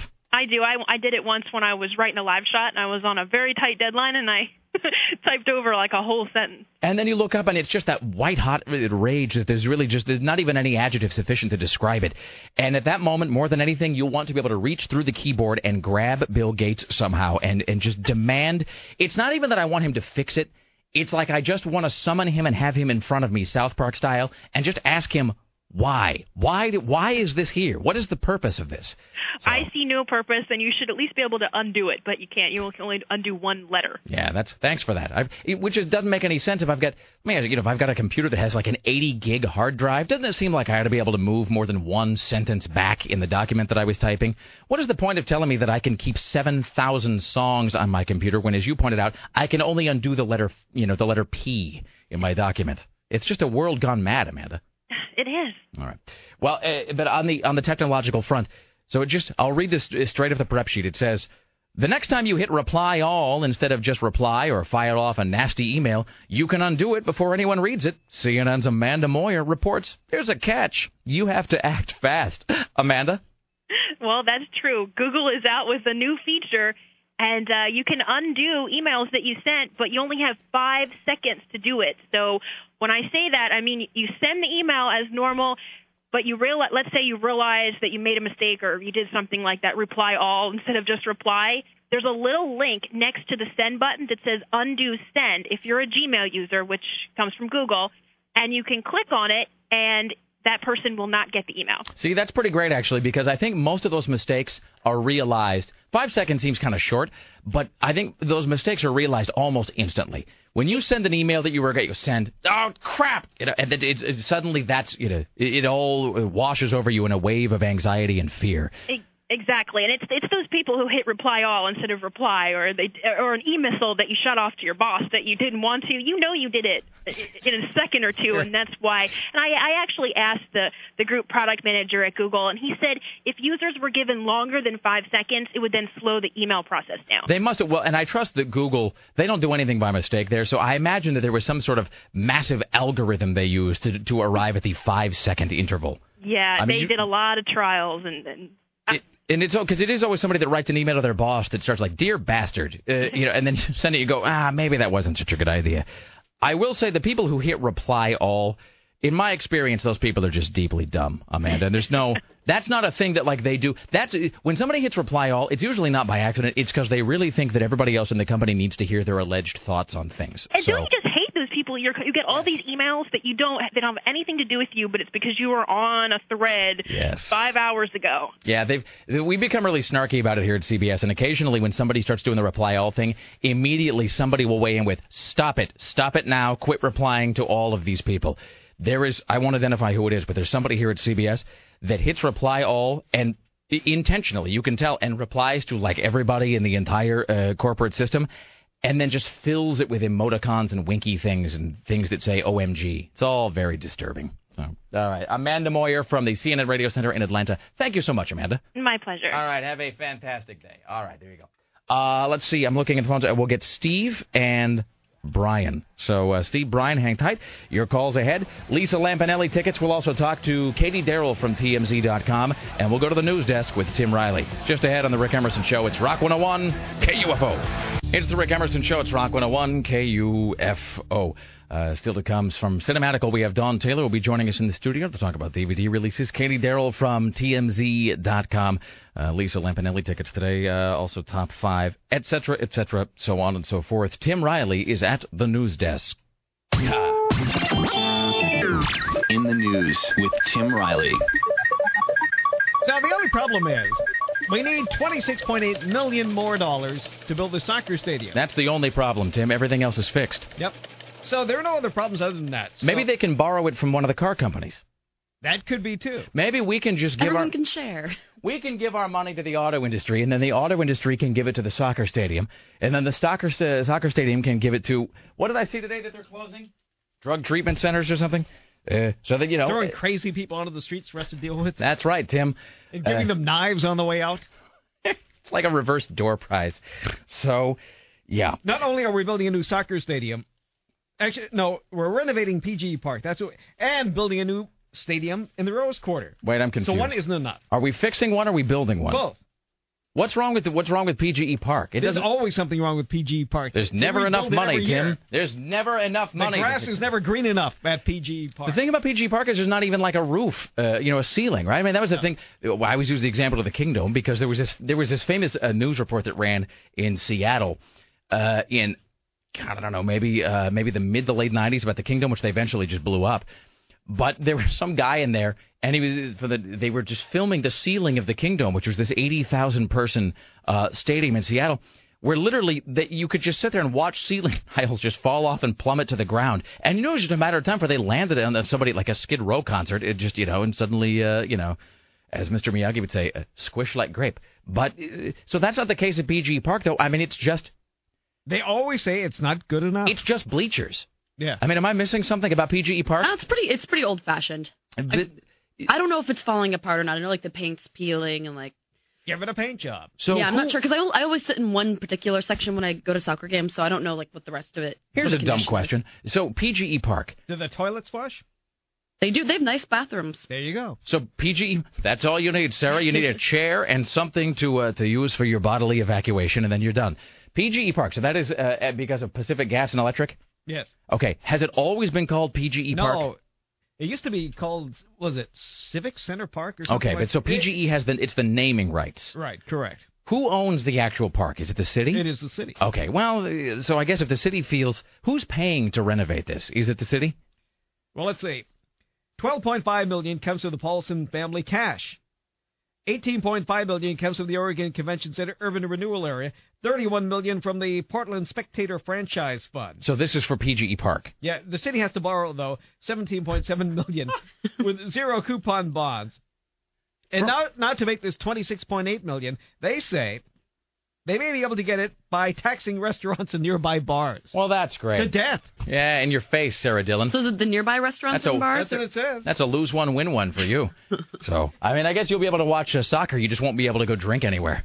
So you'll have to just drink at the soccer game. That's what flasks are for. I mean, what? You have to do all your drinking there. So they need an additional $29 million to build a soccer stadium. 27. I'm sorry. That's great. That's wonderful. Stop exaggerating. Right? I'm sorry. I don't mean to talk. I don't mean to talk crazily. Has it occurred to anybody that this is a stupid idea? I mean, look, I don't mean to pass judgment. It is a stupid idea. I mean, they've already... seems like a stupid idea. I mean, look, don't get me wrong. I'm not anti-sports. I'm really not. I even went to, like, the press conference when they announced MLS. Ago, weren't you? I mean, they've got... I know. Why was I excited about this? Did you stand because they weren't going to be... This is a stupid idea. Because I'm their puppet, and now they can charge twice as much for tickets. Seriously, they're working you like a puppet under the table, Sarah. Because you didn't know you were going to get horked for $30 million. I'm sorry, 26 or whatever it is. It's not just renovating PGE Park. It's building another baseball stadium in the Rose Quarter. Another baseball. We don't have a baseball stadium. I was going to actually ask that. PGE Park is also don't they play baseball so at PGE Park's Park's getting renovated, but they're building a new baseball stadium. What are they going to be doing at baseball? Well, the baseball players' shoes ruin the grass. What will they be doing at PGE Park then? If they're building a baseball stadium and they're building a soccer stadium to play soccer, what will PGE Park be used for? That'll be a soccer stadium. Wait, they're renovating PGE Park into a soccer stadium. Okay, so they're going to renovate PGE Park into a soccer stadium, which, as somebody told us, the difference is that it's got to have bleachers on both sides. I guess so. I mean, really, that's what I'm not trying to be daft. That's what it comes down to. Somebody told us because if they want to bring, if they are bringing Major League Soccer, which is anyway, are the seats that they already have usually full? Well, that's a good question. Are the games sold out? Well, it's not Major League, to be fair. They usually have about like 8,000 to 10,000 people. And to be fair, the appellation that it's a major league team is a draw to certain people. It seems there are people who will watch major league versions of a sport who will not watch sort of smaller league versions of a sport. I mean, we all know that that's true. Just, here's the thing. It's just like how every year, just like clockwork, whatever team it is that looks like they're going to go to the Super Bowl, you suddenly see a huge spike in all their merchandise because there's a bunch of jackasses. I guess I better go buy some stuff that says 49ers on it. And that's how it is. Of course, now that it's going to be a major league thing, you're going to see a bunch of just fat bastards who are there at the game who don't care. Who are there? They're mock Timbers Army scarves, smoking cigars and looking like douchebags. They could have special events there too, like come see the Octomom. Maybe she can sing the national anthem. Maybe they can have an opening ceremony where they just burn big bags of my money, Tim. Jesus. So that's that. Maybe did you see that there's a radio station in Chicago that had Rob Blagojevich doing their weekend show or their midday show? WLS. And then, which is where Susan Reynolds used to work. And where all the newspapers are declaring bankruptcy. And she sent out this email. It was just the panic at me. She's like, "Hey, look, it's a radio stunt," and it was like Rob Blagojevich, who was happened to, he was like doing their midday show or whatever. They got him as some sort of like a kooky, like a gag, a gimmick. Mm-hmm. And I said, but we do exactly the same thing. And there was about a 5-minute lag, and then she emailed back. She said, "Yes, we would." Right now, I'm telling you right now. Maybe we can have Bo Breedlove when he's in on Thursday, like. Hey, that's right. I'm glad. Stories or. The top 5 or something. Well done, Sarah. Thank you for reminding me of that. I wrote it in big letters. Bo Breedlove will be joining us in the studio this Thursday, ladies and gents. I'm going to get my questions together. And isn't this his first David radio Frost appearance? Style. Yeah. Really? Is he the Nixon to your Frost? Yes. Mm-hmm. Do any fornicating last night? Would you like a cheeseburger? Nobody knows what I'm talking about. It's like 9 people saw that movie. I do. I like that. I love that movie. I saw it 3 times. I only saw it once, but I'll see it again. Yeah, the play is coming to Portland Center Stage, or whatever's the place where Storm is performing, where Crazy Enough is. Yep. Frost Nixon is coming. Excellent. So who are Frost Nixon? I don't know. I don't think it's Langella and the Guy. I think it's Langella and the Guy, which is like Chico and the Man. Welcome to Langella and the Guy. It's whoever and what's it? The point is it's Frost Nixon, so it's which is the play that the movie was based on. Yes. You really ought to see Frost Nixon. It's pretty great. I know. And I think you'll like the guy who plays David Frost. You'll find him dreamy. Would I want him to be my special friend? Yes. He's an attractive man. I will also say this. He's played Tony Blair before. That's right. I forgot about that. Mm-hmm. Speaking of he's an attractive man, so Bo Breedlove will be in the studio this Thursday, which is April 2nd, the day after tomorrow. And so I would imagine golf. Puppy mills. He's talking about puppy mills, Tim, which are apparently breeding contention, according to the Oregonian. Well, maybe we can get his opinion on where we can get all the money to build a new soccer stadium. Maybe we should ask him if he wants to do a weekend show, or whatever. Maybe he can be do a guest DJ spot, in maybe one of the nighttime hours. Radio stations love that kind of a thing. They do. Him and Kato Kalin. So here's my thing about Bo Breedlove. So I was talking to his people yesterday, and we were trying to nailing down the specifics for him being on the show on Thursday. And so the conversation, the best part about it was at one point, the woman says to me, she says, So do you, Bo Breedlove, okay, so we're confirmed for Thursday. Do you want him on the phone or in the studio? And it's like before I even was able to open my mouth to say, why, in the studio, of course, I wasn't even able to respond. Before I got anything out of my mouth, she goes, so do you want him on the phone or in the studio? I mean, he's gorgeous. It was like she just gushed it over the phone. And, I mean, we were already planning on having him in the studio, but I said, well, that seals it then. So he'll be in this chair right there. He is a good-looking boy. He really is. At least the readers of Unzipped agree with you, Sarah. He's on the cover of Unzipped magazine. I like it, and he looks all manly, too. Oh, by the way, they're dropping off promo copies of Unzipped for us. So I'm either the day I like tomorrow. What I'm hearing. Yes. And I think it is exactly what it appears to be. I think Unzipped is in fact like a Maxim. It's like it's like a gay man's Maxim magazine. Not so much so it's somewhere not quite Playboy, certainly not like Hustler. But anyway, so Bo Breedlove. A magazine without zippers, obviously. That's right, Tim. What are we talking about? I don't know. Soccer stadium. All right. Hello. Hi, you're on the Rick Emerson radio show. It is Tuesday morning. Hello. Hi, Rick, Sarah, and Tim. It's Mailman Brian. Hello, sir. How are you today? Hey, I'm Danny. Nice to talk to you guys on the FM side. Crystal clear our voices are. Oh, and no compression whatsoever. That's it's awesome. Yeah. Perhaps they could sell puppies to fund the stadium, Portland puppies. That might be fun. From a mill? Yeah, from the mill, yeah. Who was it that said when they heard pepper mill or puppy mill, they just thought of like a mill where you were just getting finely ground puppy for your salad? Was it Richie? Yeah. Of course it was Richie. So I have two things. One of them... Not the stereotype. Well, no, but you are in stereo.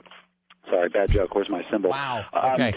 So this is actually when Dawn Taylor comes in next hour, you can let her know that the National Federation of Community Broadcasters is meeting this week in Portland at a major downtown hotel. The National Federation of Community Broadcasters? Yes, sir. There is such a thing. Who even knew they would have the money to travel? What do they do? What would they possibly be meeting for? Well, this is for hippie, like free hippie radio stations. Yeah, exactly. Community radio stations all over the country. Can you imagine the funk coming out of that room? Can you imagine just the assembled underarm odor that would be at such a gathering? I can give you a first-hand report if you'd like. Please do. I would like to hear such a report. Fantastic. Excellent. But I wanted to let you know that the main thing is that your favorite radio trainer will be in town doing some workshops at this convention. What was her name? Marilyn Pittman. Marilyn Pittman. Okay, so Dawn Taylor at one point was doing. She was Dawn Taylor, who was from Cinematical, who will be talking about DVD releases in the next hour. She wrote for Film.com. She wrote for the Portland Tribune. At one point, she was doing it was a small kind of part-time show on KBOO, which is the hippie station here, and they actually paid to have some jackass radio consultant come in and teach them how to be better, like DJs on that, which was really just like the blind leading the mute, leading the stupid, and it was just like this weird, just daisy chain of people who clearly didn't know what they were talking about, not because they lack talent in any way. I mean, Dawn certainly doesn't, but it's like the goal of a station like that is really just to not have the guy set the thing on fire when he's smoking a joint. I mean, that really that's considered a successful day at a station like that. That's true. And so they paid this consultant to come in, and it would just have this great, terrible mimeographed list of instructions for how to be a successful DJ. And Dawn brought all that stuff in with her, and it was fantastic. Oh, by the way, and then the week after we talked about that with her, KBOO fired her. They sent her, somebody recorded her appearance. Somebody narked on her. That is so lame. There was somebody who recorded her appearance on our show talking about being on KBOO, and they excerpted it and they sent it to the program director of that station as an MP3, and the subject line of the email was, Dawn Taylor sells her soul. And then they fired her. I thought that station was about free speech. As long as it's left-leaning, That's suppose. What I'm saying, Tim. As long as they're a mouthpiece for the liberal agenda. I'm going to have a talk. Yeah. All right. Thank you. You're welcome. Bye-bye. All right. One more here. Hi, you're on the Rick Emerson Radio Show. Good morning to you. Good morning, Mr. Emerson. Hello, sir. Dylan and Mr. Riley. Hello. Hi. I was calling regarding the pause break key. Oh, yeah, we're talking about the insert key on the keyboard, and right above that is print screen, scroll lock, sysrick, I don't know what that is, and then pause break. Yes. The pause break key interrupts your power on self-test. When you first boot your computer, you have that black screen with all that miscellaneous information. Yes. You hit the pause break, it'll stop that from going. Also, if you hit the Windows key and pause break, it'll bring up your system properties, much like you right-clicked on my computer. Hold on. Hey, so it does. Hey, I could have used this. Don't even get me started on Windows. I could have used this any number of times in the last day or two as I'm trying to figure out why Windows XP just stopped recognizing that I have a sound card. I don't want to get off my own personal issues. Goddamn Bill Gates. So when you say that it interrupts that black screen at the beginning when you boot up, it has all that gibberish on it. Why would you want to do that? Because sometimes the key that determines how you go into the BIOS setup changes. Sometimes it's F9 delete or whatever. If you pause that, you can actually figure out which one it is, and when you restart, enter the setup.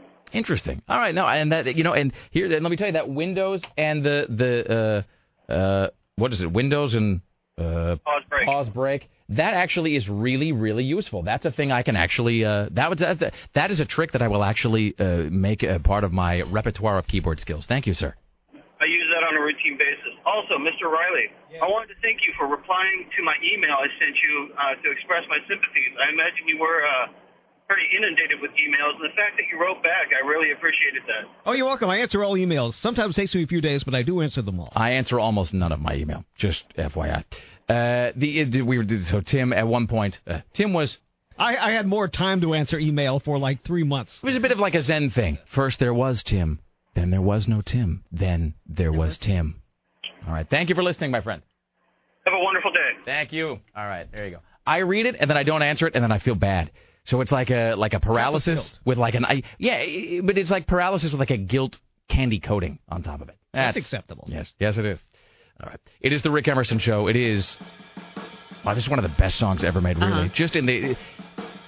I don't even know if I could... I'm probably not even supposed to talk up ramps. Do people talk up ramps on rock stations anymore? No. Really? Well, here I am doing it. I'm that kind of guy. I'm playing fast and loose with the rules. It is the Rick Emerson Show. It is Rock 101 KUFO. We're going to get the lead out. It's rock and roll. Stay there.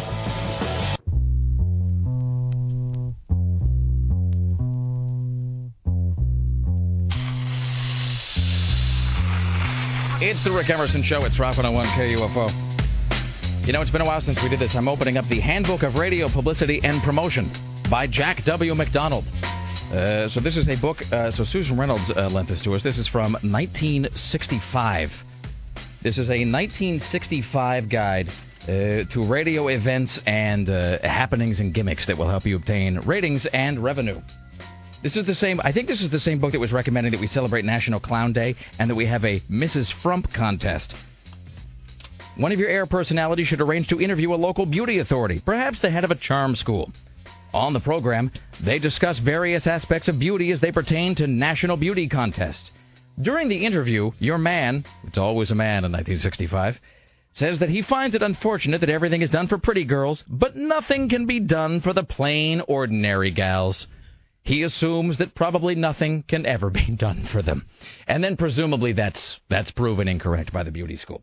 Let's see, what else? We had, did we talk about the one where they wanted to stick the DJ in a hotel for 3 weeks or until his mind snapped? Yes, yes, we did. But it was a whole lot of, watch his liquor intake and make sure that there are no women in the room. How about this one? This is the Laugh Off promotion. It's an outstanding one-day fun promotion that, when properly promoted in advance, can gain a huge audience for your station. On a given Saturday or Sunday, you should schedule solid 12-hour blocks of comedy material to run from 8 a.m. to 8 p.m. It would be a good idea to combine this with the idea that yours is the station that puts the fun back in radio. It should be a fully produced humor showcase, says this book from 1965. That was tried in California, went off the air, and the morning man was fired. Who was the morning man? Somebody we all know. Did his name rhyme with Mim Miley? Yes, it does. Fantastic. What was it? Did they have you playing comedy bits off the album? Mim Miley. Cassettes. I had to queue up thousands of cassettes. Really? Was it just? And it was just like the Davis and Here Man bit. You ever try to queue up a cassette? Yes. I know exactly how you do it, by the way. You get to the audio, you stop, and you take it out, and you go to quarter turn back. Yep. In your face. Yeah, that's a skill that no one needs. 6 hours churning little cassettes with your finger inside of them. Or a pencil if you could find What was sort of comedy albums were you using? Lots of Judy Tenuta. This is my plant, Robert. Yeah, that's rinse, repeat. You know who she's married to? Who? Emo Phillips. And we played a lot of Emo Phillips. Boy. You know, the Emo Phillips, you want to talk about a guy that I'll be taken outside just beaten savagely. I felt that way, chewing those cassettes up with my finger every day. That guy's head ought to be filled with Beatles. That's a guy who does not deserve to be drawing air. It was so easy to be a comedian in the 80s, I think. Just because they would just give anybody a There was a glut of comedians in the 80s. And everybody got a production deal. You know, everybody tried stand-up. You'd have 3 jokes at the Comedy Store. Mitzi Shore would get you some sort of a sitcom deal somewhere. Emo Phillips. Let me see if I can do an Emo Phillips joke. Because they were all sort of like weird. He was like this really stoned kind of Stephen Wright kind of a thing. Stephen Wright, too. Of course you did. I spilled spot remover on my dog and he's gone. You know, now I'm a millionaire, which is just as infuriating. Emo Phillips did the same sort of set it up, knock it down kind of a thing, but his whole delivery, if you kids don't remember Emo Phillips, he would say something that was very normal, and then he would follow it up with an unexpected twist. But then he would do it as though he was high on nitrous oxide. He would say, here's an Emo Phillips type joke. You know, there's nothing that gets me going in the morning like a hot pot of coffee. I've tried other enemas, but they don't have the same success.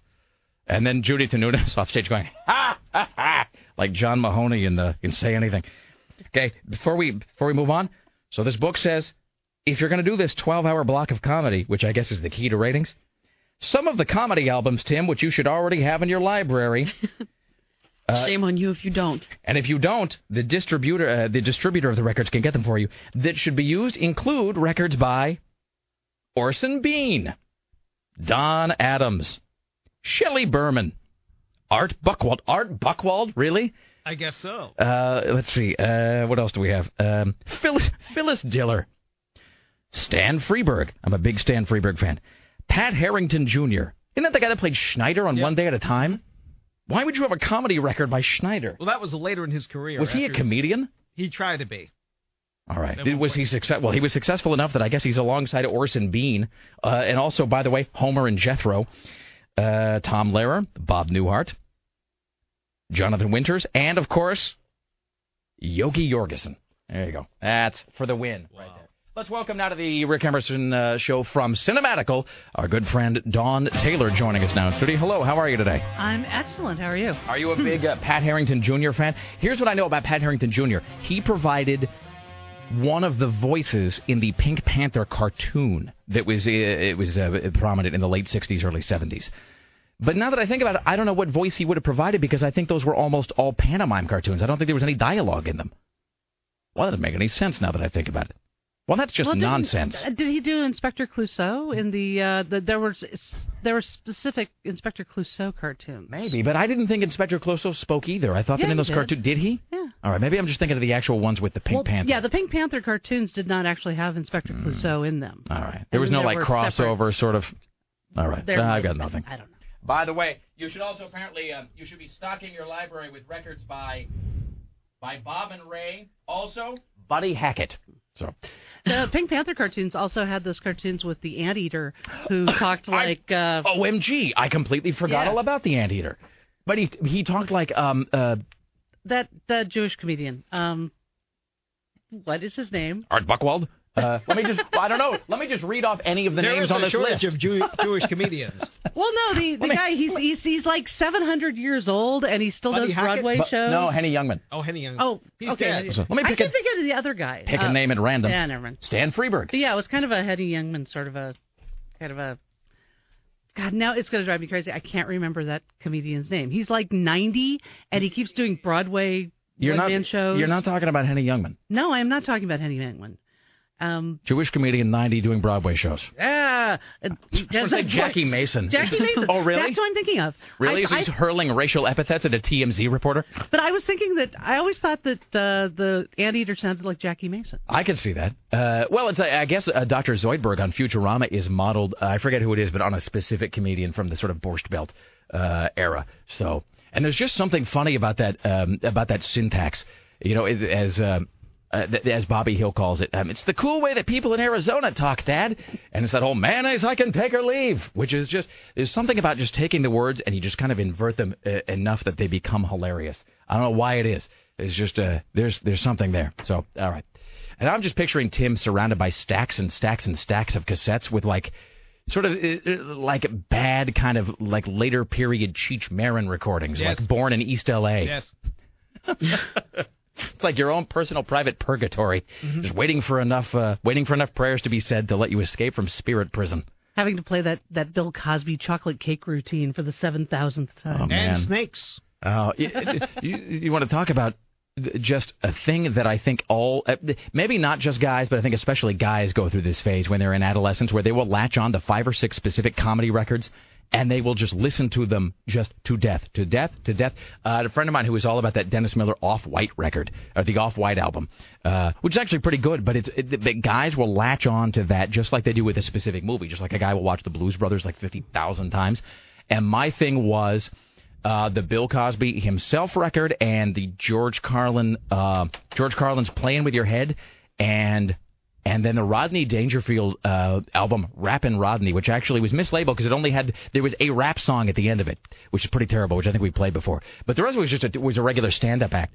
And Rodney Dangerfield was sort of great because it was, again, just the same setup, punchline rhythm. But he had that whole, the no respect and the trace my family roots back to a stump, or what, which when you're a kid is hilarious because you've never heard that formula before. I miss Rodney Dangerfield. Rodney Dangerfield was the first major comedian to have a website. You can file that away. Use that at a trivia night somewhere, you Portland kids. So we're going to get caught up here in a second. Don Taylor, about what will you be speaking today?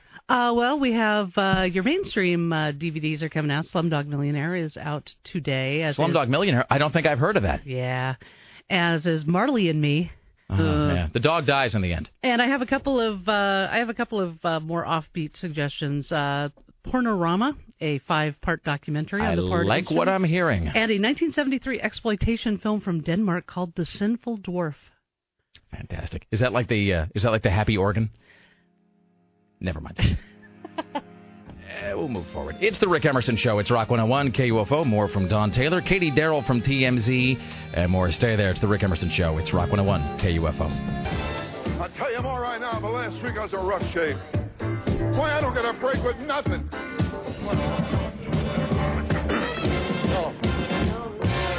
I played hide and seek when I was 3. Why, they wouldn't even look for me. Yeah. I was an ugly kid. I never had fun. No respect. No but they took me to a dog show and I won. Come on, who doesn't love Rodney Dangerfield? That is the title track from Rappin' Rodney, which is a cassette that came out in, I think, 1986. And it was side one and most of side two were just his regular stand-up act, which was just this.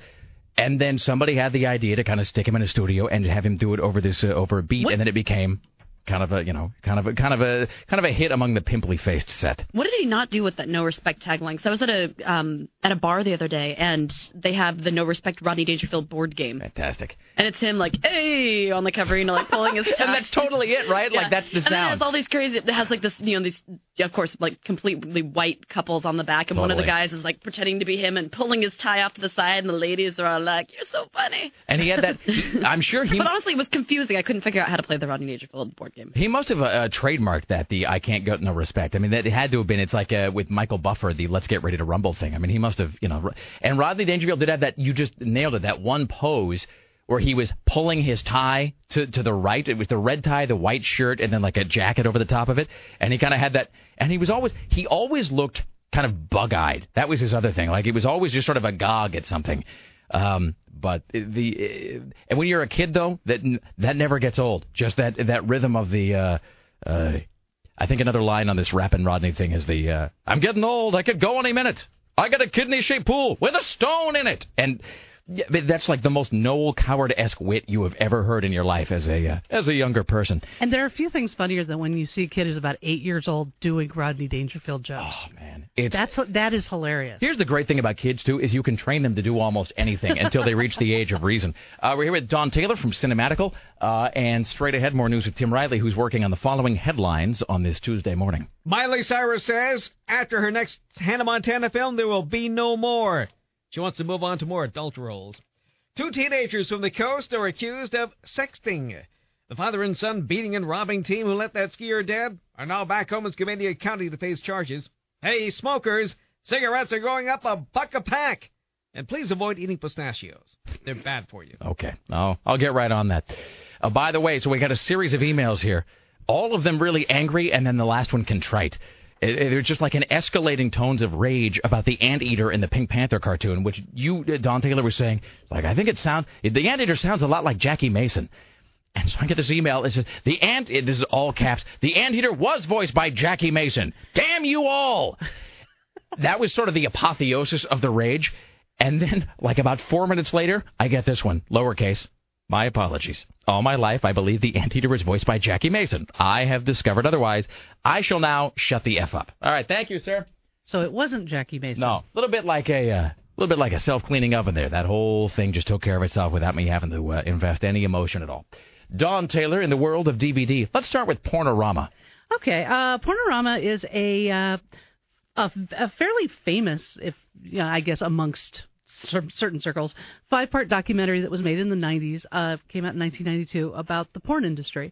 It's hosted by Ron Jeremy and a woman named Alexis DeVell. I don't know who that is. And has a whole lot of people in it, none of whom I know who they are because I'm really not... I don't know a lot about You're porn. not the porn enthusiast that really. some are. David Walker would be able to tell you a lot about this. David Walker has been on the show. David Walker, late of the Willamette, now of badassmofo.com.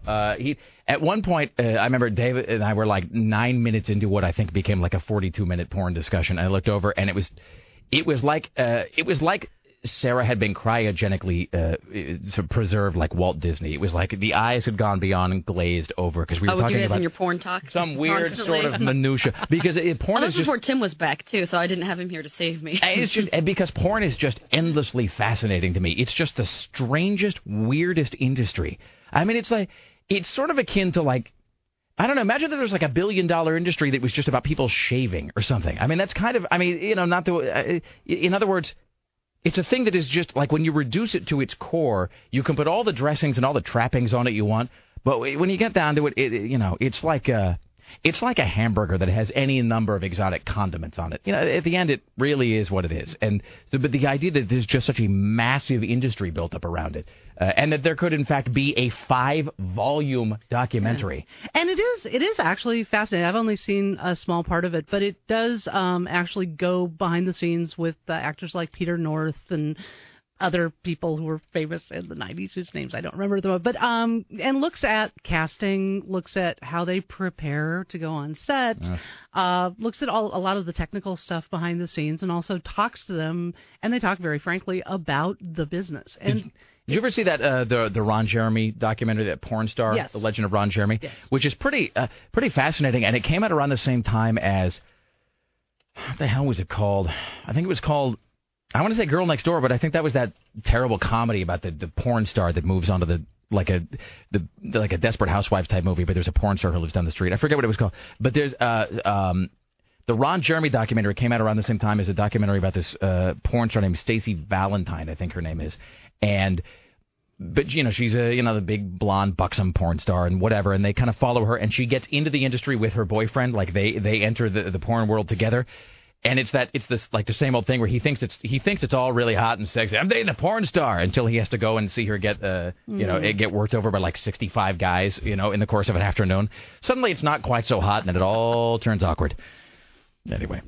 Well, anyway, no, it is really interesting, and it's if you are interested in such things, it was fairly well known at the time it came out because nothing had been done like it at the time, because this was 92. Well, here's a dumb question. Could I get this like on Netflix or something, or is it like the kind of thing the kind of thing that Netflix wouldn't stop? I don't know if Netflix has it. You can purchase it through Amazon and several of your regular Netflix. Online.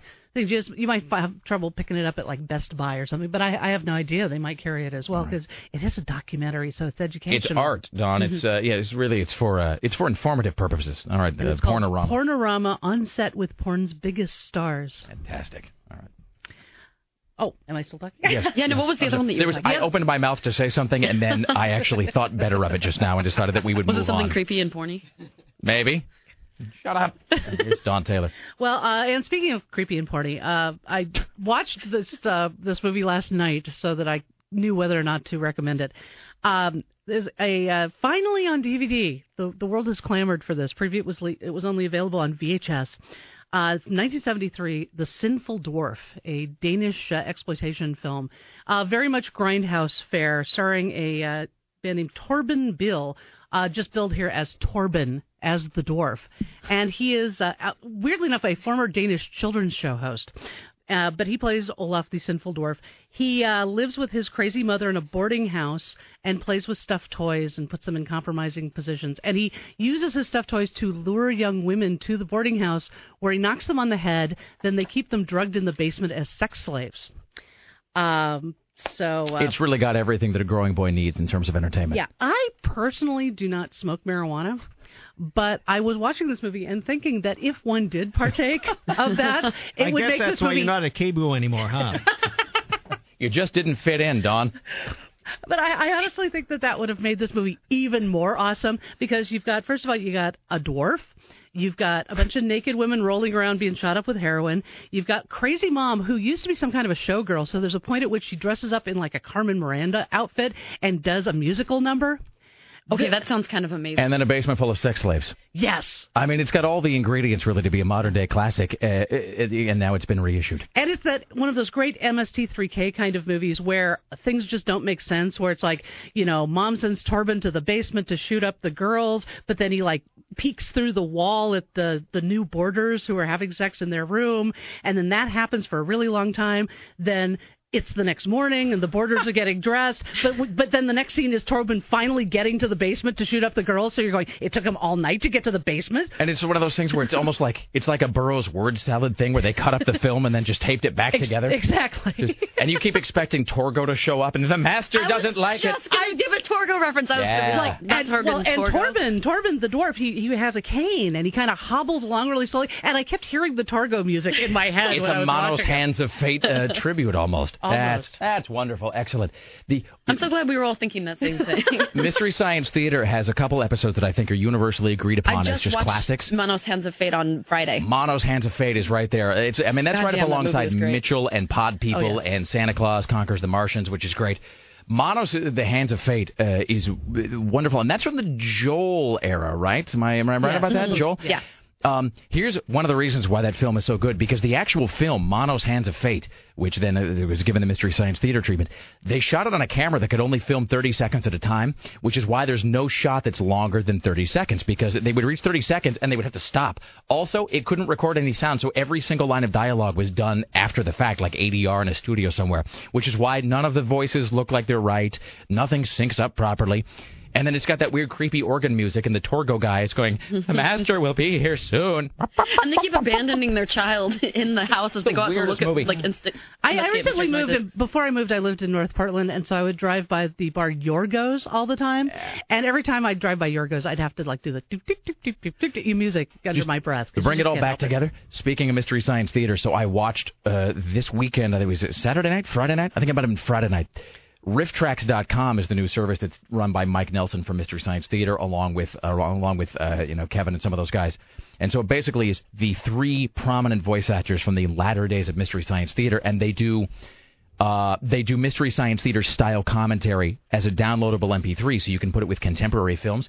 And I watched The Happening with Mark Wahlberg, which is just so... It's just mind-bogglingly inept. It's just so badly done in every conceivable way. And I realized the genius of Mystery Science Theater and now Riff Tracks is that it makes otherwise unwatchable films totally tolerable. Mm-hmm. The Riff Tracks guys are, right now, they're working on one for Twilight. That's fantastic. Hey, are they working on one for The Room? Do you know? I don't know. They have to. Hey, by the way, speaking of Twilight, apparently there's a deleted Twilight sex scene that's floating around the Intertron. So you might want to... What? You might want to close your mouth, first of all, and then you might want to... Wow. Was that an ironic gasp you just did there? I'm just saying... I liked that movie, and I watched it with two of my girlfriends for the second time this past weekend. Twilight is and my friend Heather was a disbeliever too. She's just like, that it was bad. No, she's like, it's going to be the worst movie ever. And halfway through, I paused the movie. I'm like, tell me how much you loved it. She's like, this is one of the greatest. Oh no, I'm just trying to imagine a sex scene between these two torpid, stoned, uncaring, lethargic teenagers.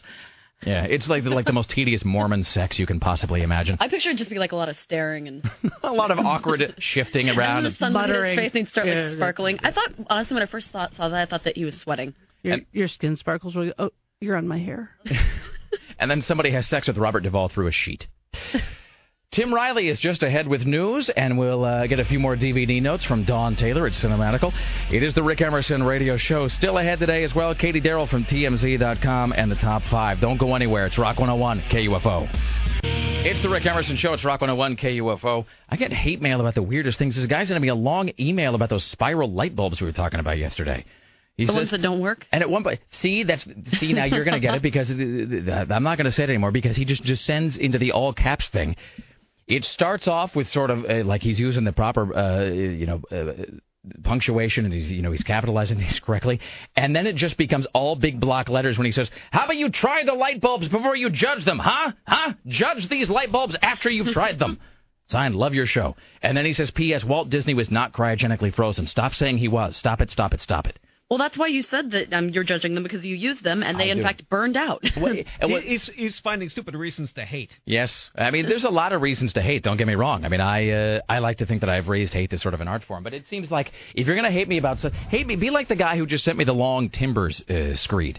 The guy clearly has broken free of his restraining devices and gotten to a keyboard long enough to send me something. So, but those light bulbs give your house the ambiance of a cave. So, see, that's the thing. You were, just for the record. I said that. Well, no, and I agree. You were making the observation, Tim, that the light bulbs burn out really quickly. Yes, which good they for do. 5 years. They're good for about 2 weeks. My thing is just that they make everything look like you're playing a game of Half-Life or something. It's got all the other and weird, they look tacky hanging from a chandelier. The sickly sci. That's the other thing, by the way. Light bulbs are supposed to look like light bulbs. They're supposed to have a classic sort of design to them, Tim. These new light bulbs are just, it looks like exposed ductwork. Like you go into like a Costco or something, and which is fine inside a Costco. It's sort of like the. I would say that old light bulbs versus like the weird Al Gore light bulbs. It is sort of like the female form versus the male form. Well, God meant light bulbs to be round and give off light. Yes, he did, Tim. Yes, he did. At the news desk, it is Tim Riley. In the news with Tim Riley. And I said that. Cigarettes are going to go up $1 a pack for all you smokers. That father and son beating and robbing team who left the skier for dead? Well, you didn't get away with it, did you? You got caught in Mexico? They're going to send you back here? Enjoy your time in prison. 2 teenagers from the coast are accused of sexting. That's putting an erotic act on their cell phone involving an underage girl. They could get prison time for doing it. The CIA is trying to recruit you.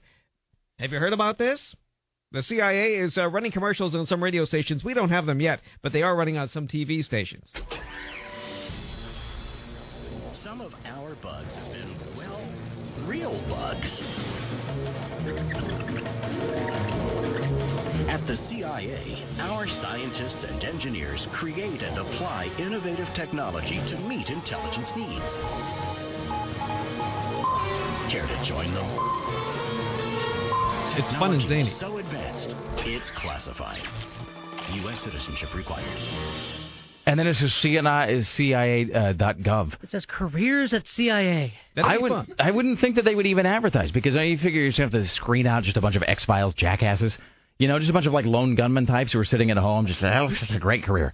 I mean, I would think the CIA, I was always to understand that the CIA, that it was like a skull and bones thing, where you were just like sitting there at your applied mathematics class, it was CIA, accept or decline. And that, and like you went with the guy or whatever. I mean. Yeah, I knew a guy who was a languages major in college, and he'd studied some Middle Eastern languages, and he got approached by the CIA. Oh man, that's money in the bank. Yeah, no, if you can, they don't want white people. No, I mean if you can speak anything that will help in the alleged war on terror, you got a job for, like, I would guess the next 25 years or so. But it would never have occurred to him to go apply for a job there, and it kind of seems like if he did apply for a job there, then they'd be suspicious as to why he'd want to work there. Exactly. Like if you went and tried to actively seek employment with the CIA, I would think it would almost immediately your name is going to go in a file somewhere.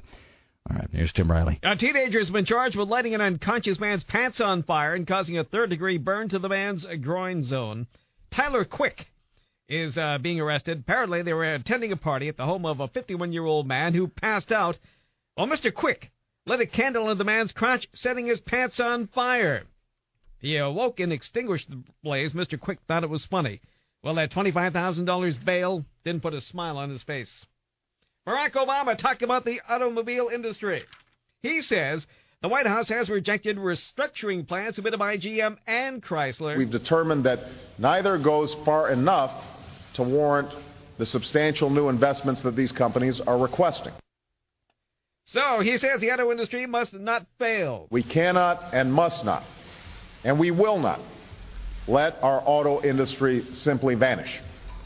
These companies and this industry must ultimately stand on their own, not as wards of the state. Well, I got two questions. I don't know if these can even really be answered. Question number one is, so if the government owns a big chunk of, let's say, General Motors in this case, well, then when does that not the case then in the future? In other words, does the government just own that forever? And if not, how does that work? Does somebody at General Motors have to give the money back? And who at the company will give the money back if the company is, in effect, the government? You said, I don't understand how you ever reverse that scenario.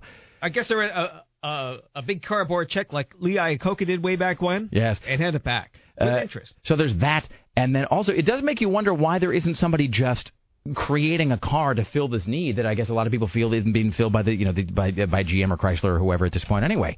And I keep saying Google sort of like a half a joke. But it makes you wonder why like Microsoft, for example, hasn't just created like.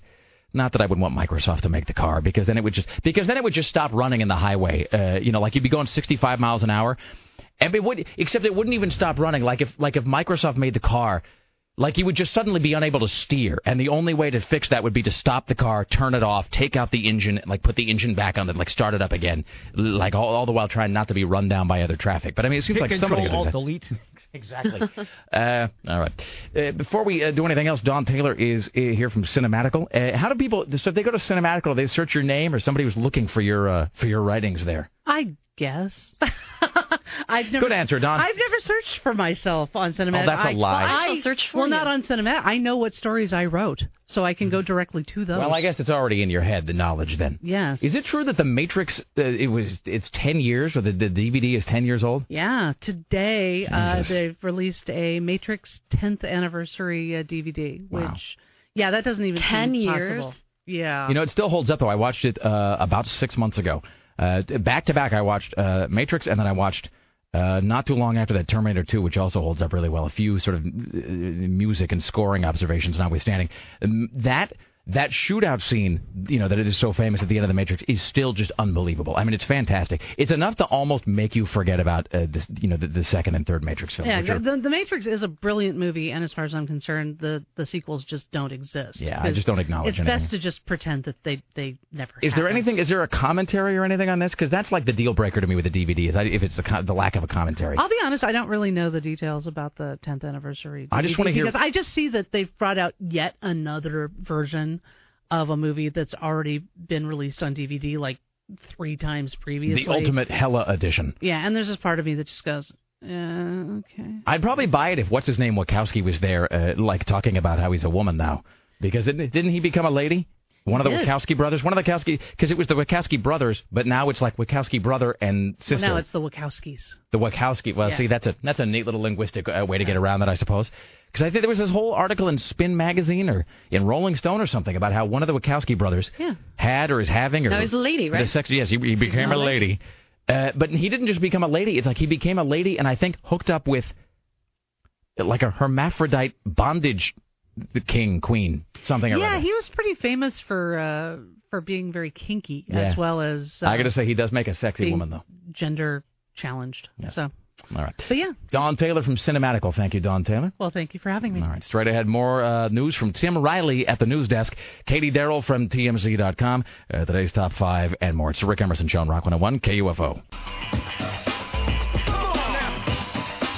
It's the Rick Emerson Show. It's Rock 101 KUFO. You know what I hated? These bait and switch interview emails. Makes it seem as though I'm going to get to talk to Valerie Bertinelli. And then, not so much. You know what I get to do? I can talk to somebody from Redbook about Valerie Bertinelli. Except that's not going to happen, because I'm not going to be talking to anybody from Redbook. Thanks so much for the attempt. Imagine that still exists. Isn't that weird? And by the way, let me just say this about Valerie Bertinelli. Don't get me wrong. I do love her, as all children of the 70s and 80s did. I had kind of a crush on her. Even in that episode where her... what was it? Was he her cousin? Mark Hamill of Star Wars fame made this appearance on One Day at a Time where he played, I think, Schneider's nephew, Harvey, who then ended up stealing something or other, and Barbara had a crush on him, and then there was this whole thing about stealing, and she learned a lesson about whatnot. I think he was on the drugs, which is why that happened. Anyway, so I had a whole thing about Valerie Bertinelli, and then she married Eddie Van Halen, and then they had the big bust-up or whatever. But she seems to be on the cover of one of these magazines about every 3 weeks. It's either her or Kirstie Alley. It's like sort of in the go-to pile. Like if you have nothing to put on the front cover, right there. And occasionally it won't be either. Occasionally be Cher, and how she's either on death's door or just had a new round of plastic surgery and has a new young gentleman friend. Let's welcome now to the Rick Emerson Show from TMZ.com our good friend Katie Darrell. Good morning to you. Good morning. Good morning. Speaking of young gentleman friends, I love that you give me segues and you don't even know it. It's that we're communicating on. It's like an unconscious sort of like a Kismet-based plane, Katie. Well, listen, there's this great photo up at TMZ.com right now, all right? It's Mariah Carey and Nick Cannon. She was celebrating her 39th birthday. You got to remember, he's in his early 20s, so there's quite a difference between their ages. And they're hanging out on the beach in Barbados. She's in her bikini. She's looking good. Again, she's 39, so she's looking fabulous. Okay, this guy is such a D-bag. He is wearing denim shorts to the beach, all right? Not a bathing suit. They're giant wide leg. I swear you could fit one of me in each of the pant holes. And then he has this tattoo on his back that says Mariah, and I'm pretty sure like each letter is probably about 10 inches tall. It's pretty stupid. And the denim shorts thing, I was actually just talking to somebody about this the other day because there was like a kind of a vintage photograph that somebody I was reading some blog or some online article, but it was a photograph of Brett Favre, and it was from a long time ago. It was from the day he got drafted into the NFL, and it was just sort of like this day in whatever history. And it was him sitting in like his dorm room playing Nintendo or something. But he had those like denim shorts from like 1991, I guess it would have been. And they were the really, really tight denim shorts that were then rolled a couple of times at like mid-thigh. And he had the requisite white baseball cap, which all the dudes had to wear in the early 90s. And it was like suddenly I was there and I could just smell like the bad fake wood paneling in my mom's basement. It was just all kinds of awkward. And I think I maybe would have given him a pass on these denim shorts if it wasn't that they were wet and he was using them as a bathing suit. Who swims in denim? I mean, that's an automatic, like, why, you might as well tie, like, a lead bar around your neck. That thing's going to make you sink. It's for people who have a chafing fetish, I believe. Yeah. I want something that will take off my epidermis while I'm enjoying the sun. Denim shorts. I want to be able to struggle while getting out of the water. Oh, look, denim today. I want to make it as difficult as possible for rescuers to fish me out of the sea. Yeah. What else is happening at TMZ? Well, you know when someone says, "Oh, you look like $1 million," and you assume they really didn't pay $1 million.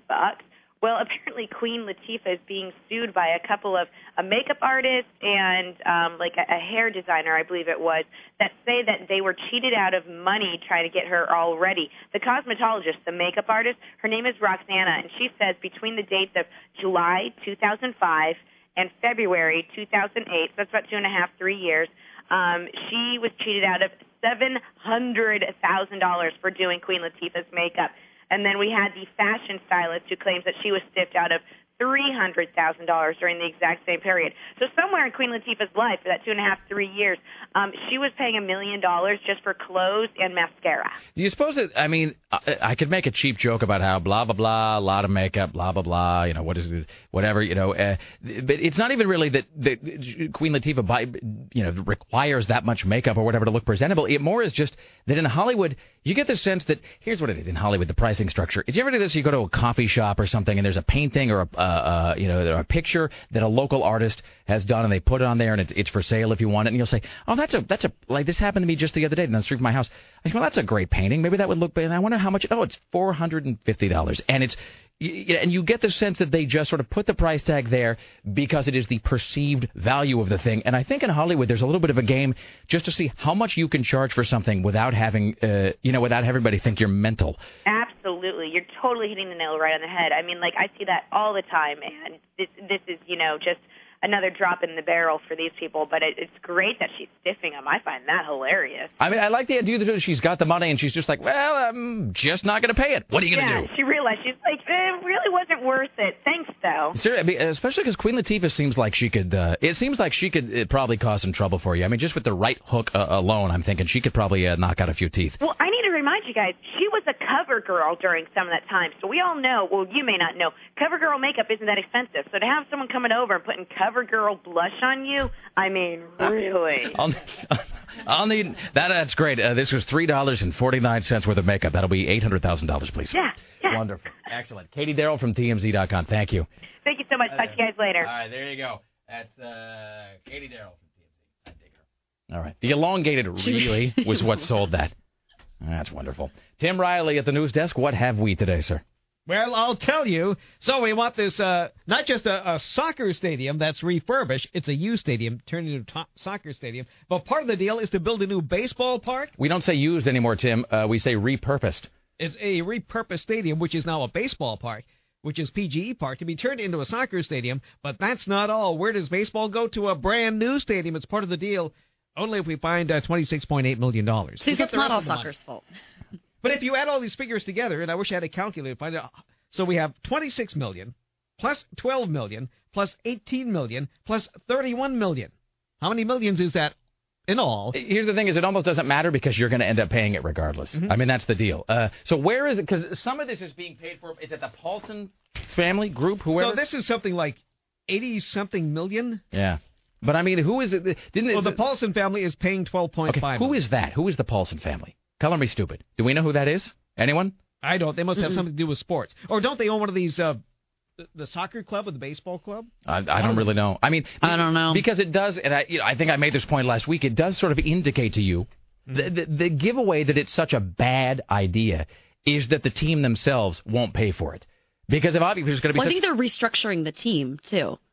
What do you mean? Like, you mean the Timbers? Like the Timbers, yeah, because, I mean, there really is no team to be paying for it right now because it isn't going to... I mean, it's going to have the same name, but they're going to have different players. Right, but, I mean, somebody must own that, right? Like, the Major League Timbers team is owned by somebody. I guess this is Paulson. Well, it doesn't exist yet. But I guess it doesn't exist yet, but, I mean, clearly, like, it's not going to spring out of thin air. Like, there's a corporate... Like, somebody right now in a room somewhere, like, with even if we don't know, like, there's going to be somebody who owns the team.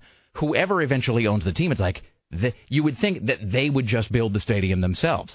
He paid a $35 million franchise fee to Major League Soccer. Who? Paulson. Okay, so they're kind of responsible for having to bring it here. Okay. Right. Anyway, but if you had a thing that you thought was going to be a huge moneymaker, why would you let the city own it? And the answer is you wouldn't. You'd keep it yourself, and you would keep all the revenue. And it's not just here; it's every city. You go to every city, and it is the city themselves that always forks over the money to build the stadium because the team knows that it's not going to make any money, right. And the team also knows that cities are desperate to look. Hey, look at us. We got ourselves a team. Now all we need is one of them Broadway shows and a stoplight. We'll be players, and so that's not Portland. That's everywhere. Where it's even in Seattle because they just got Major League Soccer there too. Well, and like Seattle's a perfect example. Just keep paying out the ass for the Seahawks and the Mariners who win nothing. And the Sonics, who I think have actually left, aren't the Sonics? Isn't they left or they're going? There's something like the Oklahoma Sonics, which sounds stupid. Which is not unlike the Utah Jazz, by the way. Maybe like the Oklahoma Timberweeds or something, or Cyclones. The Oklahoma Schooners. What just happened? Like 2 weeks ago, when their story in Oklahoma? I don't think there so. was something that happened there. Oklahoma's very seldom mentioned. I suppose. Because who really thinks about Oklahoma? But you're on the way to someplace else. No, but oh yeah, we did have a story about Oklahoma. I can't remember. But I lived in Salt Lake for a long time, and you got the Utah Jazz there, and that's because they were originally from New Orleans. And they're actually playing tonight. They're playing the Blazers tonight. Really? Utah Jazz basketball. Oh man, I got to tell my wife so she can see them get beaten. Yep. Seriously, I like to let my wife know whenever the Jazz are in town, so she can turn on the television and then just cry as the Jazz get crushed, as they always do. By the way, is there any such thing as Utah Jazz? No. In real life? No. Well, there's no. It's Utah Smooth Jazz, Tim. That's what the team would be. See, because they're lame. Smooth is what it would be. Well, Smooth Jazz. Sorry. An Ohio man has been arrested for driving a motorized bar stool, intoxicated, and crashing into a building. How much damage can you do with a bar stool? Well, apparently he damaged himself. He hit a house going about 40 miles an hour. What kind of bar stool goes 40 miles an hour? The one he built. It's custom made. You want to see a picture of it? I don't understand. Somebody spent some time to build that. Okay. What he's basically done is he's taken Yes. Oh, yeah. It's like a go-kart chassis that he is, but in the center of it is a bar stool. Yes. Okay, that's pretty impressive. And he was drunk? He was drunk. Who could have seen that coming? People impress me. Mm-hmm. I like the idea, though, that he anticipated drunk driving. Mm-hmm. I need a thing on which I can drive drunkenly. I know, a bar stool with wheels and an engine that goes 40 miles an hour. The only person he can hurt is himself on that thing. Yeah. They found him a mess on his couch, and he told the cops, "I wrecked my bar stool." He stated that he crashed down the street. An identified man who was standing in the kitchen stated it happened about 90 feet down the street. The suspect pointed toward the west, and he said he had drunk a lot before that. So he was going 38 miles an hour, he claims, when he wrecked and hit the side of a house. Good for him. All right. His eyes are very bloodshot. Really? No. Hard to believe. All right. Hey, did I mention that on the front page of the Oregonian that this puppy mill is breeding contention? Just want to make sure that was heard by everybody.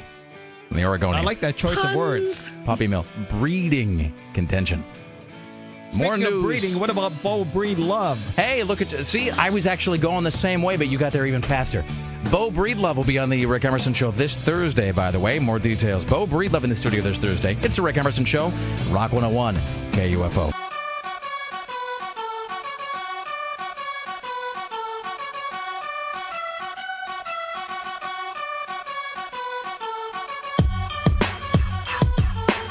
Well done, Brent. Look at the big brain on Brent. It's the Rick Emerson Show. It's Rock 101, KUFO. Thank you for coming by today. Still ahead, more news from Tim Riley. Oh, and I have this audio queued up, but I'll do it after the top five probably. This audio from KTVO. These on-air birthday greetings, where it's kind of like the Good Morning Ottumwa, Iowa show on their local whatever affiliate. And they do the birthday things where people can send in email or postcards or something about whether they want to wish somebody a happy birthday, and then they read a whole cavalcade of them on the air. And there's just the most, and I had to edit some of them out, but there's just the most amazing string of pranks that got on the air with this TV station. So I had many people send it to me. So thank you for that, ladies and gentlemen. This is your top five for Tuesday. 5, 4, 3, 2, 1, fire. Wow. Counting is wonderful, counting is marvelous, counting's the best thing to do. Counting Counting is happiness. Counting is ecstasy. I love to count, don't you? Yes, indeed. Here is Tim Riley with today's Top 5. And we all know it's true. People can be truly and utterly predictable in their musical taste. This becomes especially intolerable when it's a terrible, terrible person. They, of course, have terrible, terrible music in their collections. For example, these are the top 5 songs undoubtedly loved by your best friend's bitchy girlfriend. These are the top 5 musical artists you are guaranteed to find in the collection of your best friend's bitchy girlfriend. Honorable mention. Honorable mention going to Shania Twain. Oh, God. So this is honorable mention because I think this might have been more the case 5 or 6 years ago. Yeah, I was going to say, I have no friends that have ever loved this song. Well, but see, I don't think you would have friends that... I think that... just based on my interactions with your friends, I don't think a lot of these artists are going to be found in your friends' collection anyway. No, the next one actually is. Really? Uh-huh. And a lot of my friends, actually. I mean, maybe if you lived in Clackamas. So you're a rocket scientist. That don't... I just find it hard that anyone... So my husband just divorced me. Oh, I'm sorry. Said that out loud. And if somebody was a rocket scientist, come on, that would be impressive. Seriously, I mean... All you're doing is singing in like a horrible leopard print bodysuit. You want to impress me? Why don't you write your own songs? Huh? Oh, I'm sorry. Try to hold on to a husband. All right. Or try not to be so germ-phobic and maybe let people touch you when you take your photos with them. I'm sorry. Was all of that out loud? I'm sure she's a really nice person. She's not. She's But here's the thing. We all know the woman who is really, really into Shania Twain. And it is always a woman who is sassy. And you know she's sassy because her MySpace profile tells you she's sassy. In sparkly font. Exactly. And it's bejeweled. Exactly. Glittergraphics.com. And things that sort of spin around a lot and like a nymph that maybe... And it says... Okay. And a fairy. So you're Brad Pitt. That don't impress me. If you go to the woman's MySpace page who's a big Shania Twain fan, you take a look at her and you know a couple things. First of all, she has one of those license plate frames that says Princess. I was gonna go 49% angel, 51% bitch. Oh God. Yeah, or princess. It made me. I almost had to break up with a friend because she had a license plate cover that said, "I'm the princess. Who the hell are you?" Yeah, you can't. No. Was it there when she bought the car, or did she buy it? No. She bought it at a kiosk in Bremerton, and she's older than me. Yeah. That's wonderful. That's like Jennifer Aniston with the I guess we're not in Kansas anymore button. You know, the flare. That's what that is. It's flare, but the fact that she went out of her way to buy that flare. All right. Well, there you go. These are the top 5 music artists undoubtedly loved by your best friend's bitchy girlfriend. Number 5, Lil Wayne. That's Lil. Not to be confused with Lil Osborne's, by the way. Yeah. Sarah? Yeah. My friend Jessica is obsessed with Lil Wayne, and she is one of my bitchy friends, actually. Nobody. I know her. She's bitchy, but cool. Yeah. She's 49% bitch, not 51. She actually went up to Seattle for the last Lil Wayne concert, and her and all of her friends made T-shirts. That's of course. What did the T-shirts say? Lil Wayne. And we have to go out on that. These are the imagine doing this at karaoke. Top 5 musical artists undoubtedly loved by your best friend's bitchy girlfriend. Tim? Number 4, Rascal Flatts. Yeah. So, is this supposed to be country? It is, but it does have that weird... This song I think is from maybe a year and a half ago, something like that. This is a relatively recent song. This is the more modern version of the girl who was really into the Shania Twain songs, like 5 years ago. This is for girls from Gresham who fancy themselves cowgirls or country in some fashion. You know, it's because they grew up in like a particularly sparse area of Vancouver. They perceive themselves to be rural. And let me just say this: the girl who listens to this, find some clothes that fit. Go up at least a size or 2. I keep hitting the post accidentally. Sure, accidentally. Somebody sits in his office and rests. I was listening to this song over and over again this morning, desperately trying to figure out where all the tempo breaks were. Yeah. Reminds me of going to school in Pullman This reminds me of the 90s when I would have to sort of do these songs on the air, but I would have to play these kind of dance mixes where it was a lot of like the Tractors, that trashy women song, but it would like with a break beat or something behind it.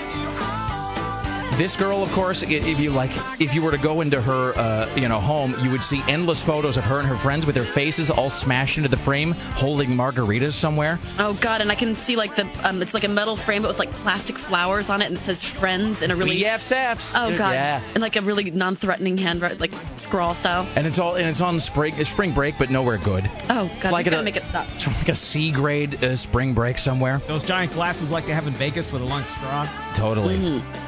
Ugh. Is this thing still playing? Yes, make it stop. What are you doing? These are the top 5 musical artists.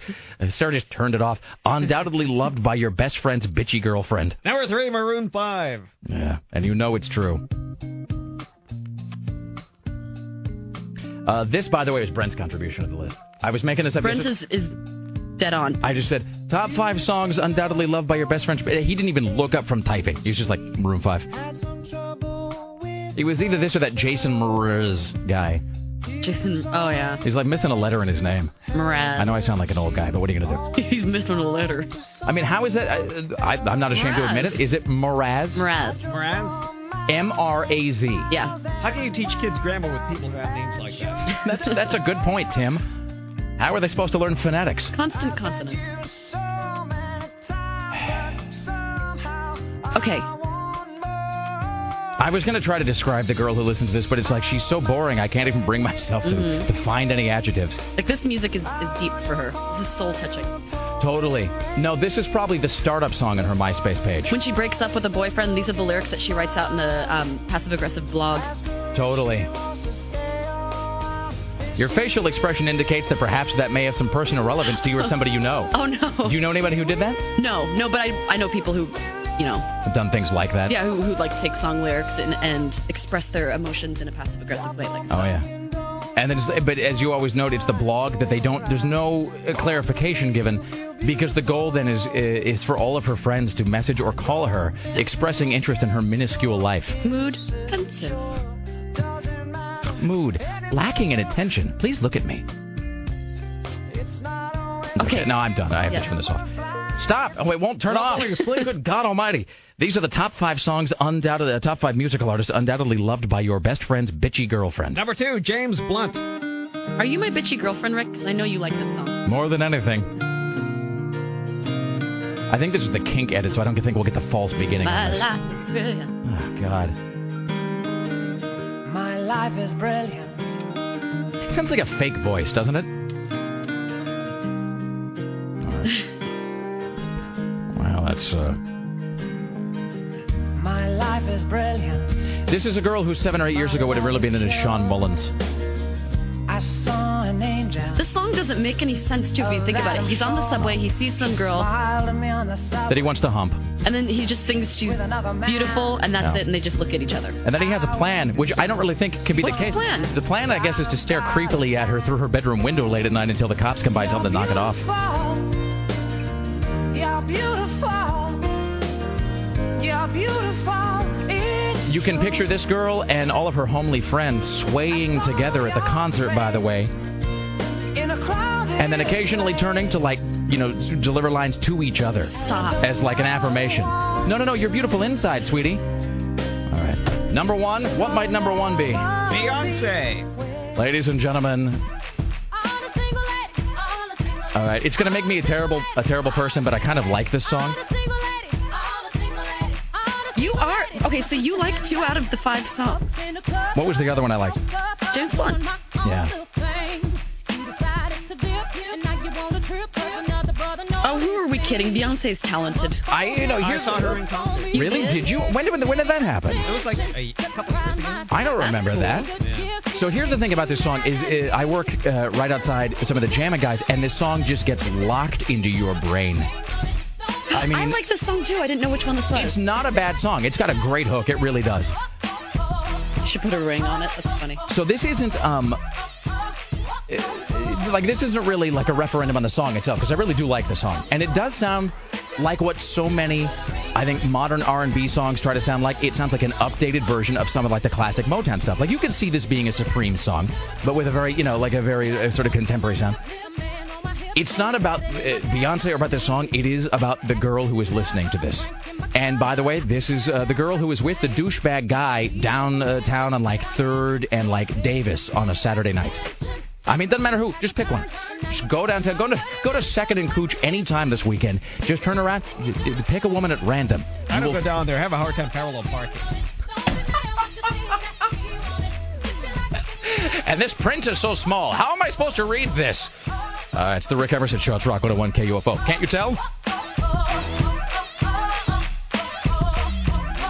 We're done. It's Rock 101 KUFO. It's the Rick Emerson Show. It is Tuesday morning. It's 503-733-2970. Let's see. Well, here's a phone call that only has a name. Now it doesn't even have that. Looking at these calls here. I don't know. These calls, maybe in the meantime. These calls are either vague or they're totally unlabeled. Seems like there be tigers. This, however, is Tim Riley at the news desk. In the news with Tim Riley. All the kids are into it. It's called sexting. And 3 people, including 2 teenagers in the lovely coastal town of Newport, are accused of sexting, and that could put them behind bars. Well, it seemed a girl of 17 years old had a little bit too much to drink. That's not an excuse. This is the girl who was engaged in a sexual act. The kids all put it on the video camera, and then they uploaded it into a telephone to pass it on to friends. Uploaded it into a telephone. That's right. I'm just picturing like Mr. Wizard in 1955 with like a huge kinescope, and then he's just putting like one of those weird crank phones that you used to call Lily Tomlin. But this is, of course, it's a family program, so it has to work blue. But this was she was engaged in an act with a canine unit. Yes, canine unit. And then she shared it with an 18-year-old friend. Do you send it to other friends, as kids will do? So when she was like drunk, or when? But do you see why drunkenness is not an excuse? It alleges that 3 people took advantage of this 17-year-old drunk girl. How she sent the video, but she was taken advantage of? Well, look, I mean, Sarah, let's just look. You drink now and again. You like to get into your cups, as they say. There's no point at which you would ever be. God, I mean, you don't need to finish that sentence. But you know what? See what I'm saying? It's like the idea that I was drunk. Here's this is what I believe. This is just my observation. In my opinion, there's something else going on there. That's the thing. It's like when somebody, when someone drinks, you just sort of see not necessarily the real person, but certainly a real facet of them. In other words, part of them that maybe is always there that is sort of submerged a little bit. In other words... And her principal says, quote, she's handled it quite well. Really? But because of the situation, I think she's had some problems, unquote. Yes, I would say so. Principal Weatherby. Damn it, Betty. Is that dog in here again? In other words, drinking doesn't create anything in your personality. As opposed to drugs, which I think probably could do that, depending on who you are and depending on when you're taking them or whatever. Drinking doesn't create anything in your brain that's not already there. Drinking just lets stuff out that's already lurking inside you. So if you're going to be engaging in some sort of act of Congress with one of the woodland critters, it seems like that's probably a thing that was not off the table to begin with. That would just be my estimation. And here's the real damnable misery of this. Because the sexting thing is something that, like, they're always talking about the TV news, where it's just like high school kids sitting like, I am horny, or whatever. Because they're now calling this girl getting it on with a creature, and then putting it in a camera, because that's sexting. So now suddenly... Now it's just extra super evil? Well, yeah, it's not like, now it's like one term fits all. So now, like, that is exactly the same as, like, sending... Yeah, so it isn't bestiality, it's sexing. Exactly. So now, like, yeah, sexting is now everything... So the bar has been lowered. So it's like an umbrella term for everything from, like, one sentence that you send on on, like, a cell phone to, like, that. Here's Tim Riley. Well, it's a resort town, so I guess things are a little more liberal there than elsewhere. That's right, Tim. This is all Bill Clinton's fault. Mm-hmm. The ShamWow guy is a renegade ex-Scientologist. Apparently, he made a movie, which didn't do very well way back when. And in the meantime, he was discredited and they tried to throw him out of the church. And they succeeded. Things got so bad for the ShamWow guy that he was forced to sell these vegetable shopping machines at flea markets around the Hollywood area. And the rest is history. Can I tell you that this has nothing to do with anything except that my wife bought a Cuisinart earlier this week because she's never owned a food processor in her life.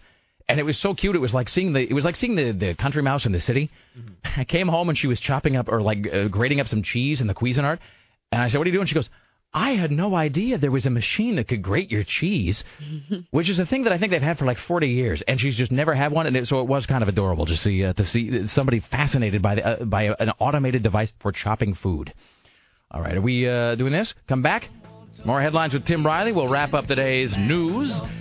Don't forget, Beau Breedlove will be in studio with us on Thursday, ladies and gentlemen. The day after tomorrow, April 2nd, Beau Breedlove in studio here on the Rick Emerson Radio Show. It's Rock 101 KUFO. Back after this. You stay right there.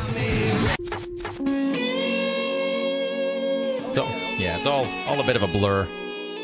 You remember Sam Adams? Yes, I do. All right. Don't forget, Beau Breedlove will be in the studio this Thursday, ladies and gentlemen, right here on the Rick Emerson Show. Tim Riley, what were today's biggest stories? Cigarettes are going to go up $1 a pack, and you'll get tax credits if you buy a non-gas guzzling car. GM will get 60 days to try to clean up the mess that they're in, but it's doubtful that they will. Oh, and airlines are slashing prices for summer flights. Are they? Yes, they are. Wait, for what flights? All summer flights. Because people aren't flying. Nah, see, and they know what their genitals exposed when they walk through these new machines, like they have at the Salt Lake City airport. No, they don't, Tim. Yes? It's just one of those stories that I think has a background that maybe we need to explicate a bit. So I think earlier in the program we were talking about they got this. I don't even know if we said this on the air, but we've been tracking this for some time. These airports that have the super X-rays where it does... Why Salt Lake City? It's like X-ray specs where they can see your whole body. Well, because people in Salt Lake City are used to not having any rights. If you live in Utah, you're used to having the government do everything for you anyway and to having no independent thought. Utah was, by the way, the very first place I ever saw cameras, not red light detector, not, like those things that flash your picture if you speed through a red light. I mean, literally just full-on cameras that the city uses to watch everything. The very first place, it sounds like a joke, that I ever saw a full-on video camera that the state had just mounted on an intersection just to watch everybody was, yes, on Freedom Boulevard in Provo. But that's everywhere in Utah. But at the Salt Lake City airport, there's this super X-ray thing that just shows you in the all-together, in your birthday suit, as it were. So what exactly, so does everybody have to go through these cameras, or is it like if you're pulled off to the side for a check? It looks to me like it's the new X-ray. That's an X-ray. Walking through the metal detector? Is somebody watching it in the back room on a big screen howling with laughter? Yes. What do you mean? Why would they be howling at laughter? What are you talking about? What do you mean? What are you trying to imply about me? I'm curious to see what all they can see. Like, there's Rick Emerson. Look at this. Hey, look at that. Isn't that hilarious? Gather round. Rick Emerson's going to be walking through the nudifier. It'll be a big laugh for the whole room. And I get to go to Salt Lake like twice a year, so. You can ask to go through it twice.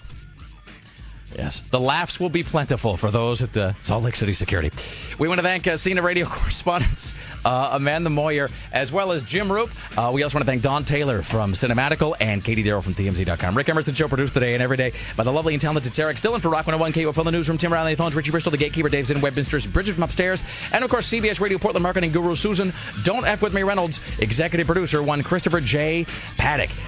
Smells Like the 90s with Buzz is next on most of these CBS stations. It is Tuesday, March 31st, 2009, and that is the frequency, Kenneth. See you all tomorrow. It's the Rick Emerson Show.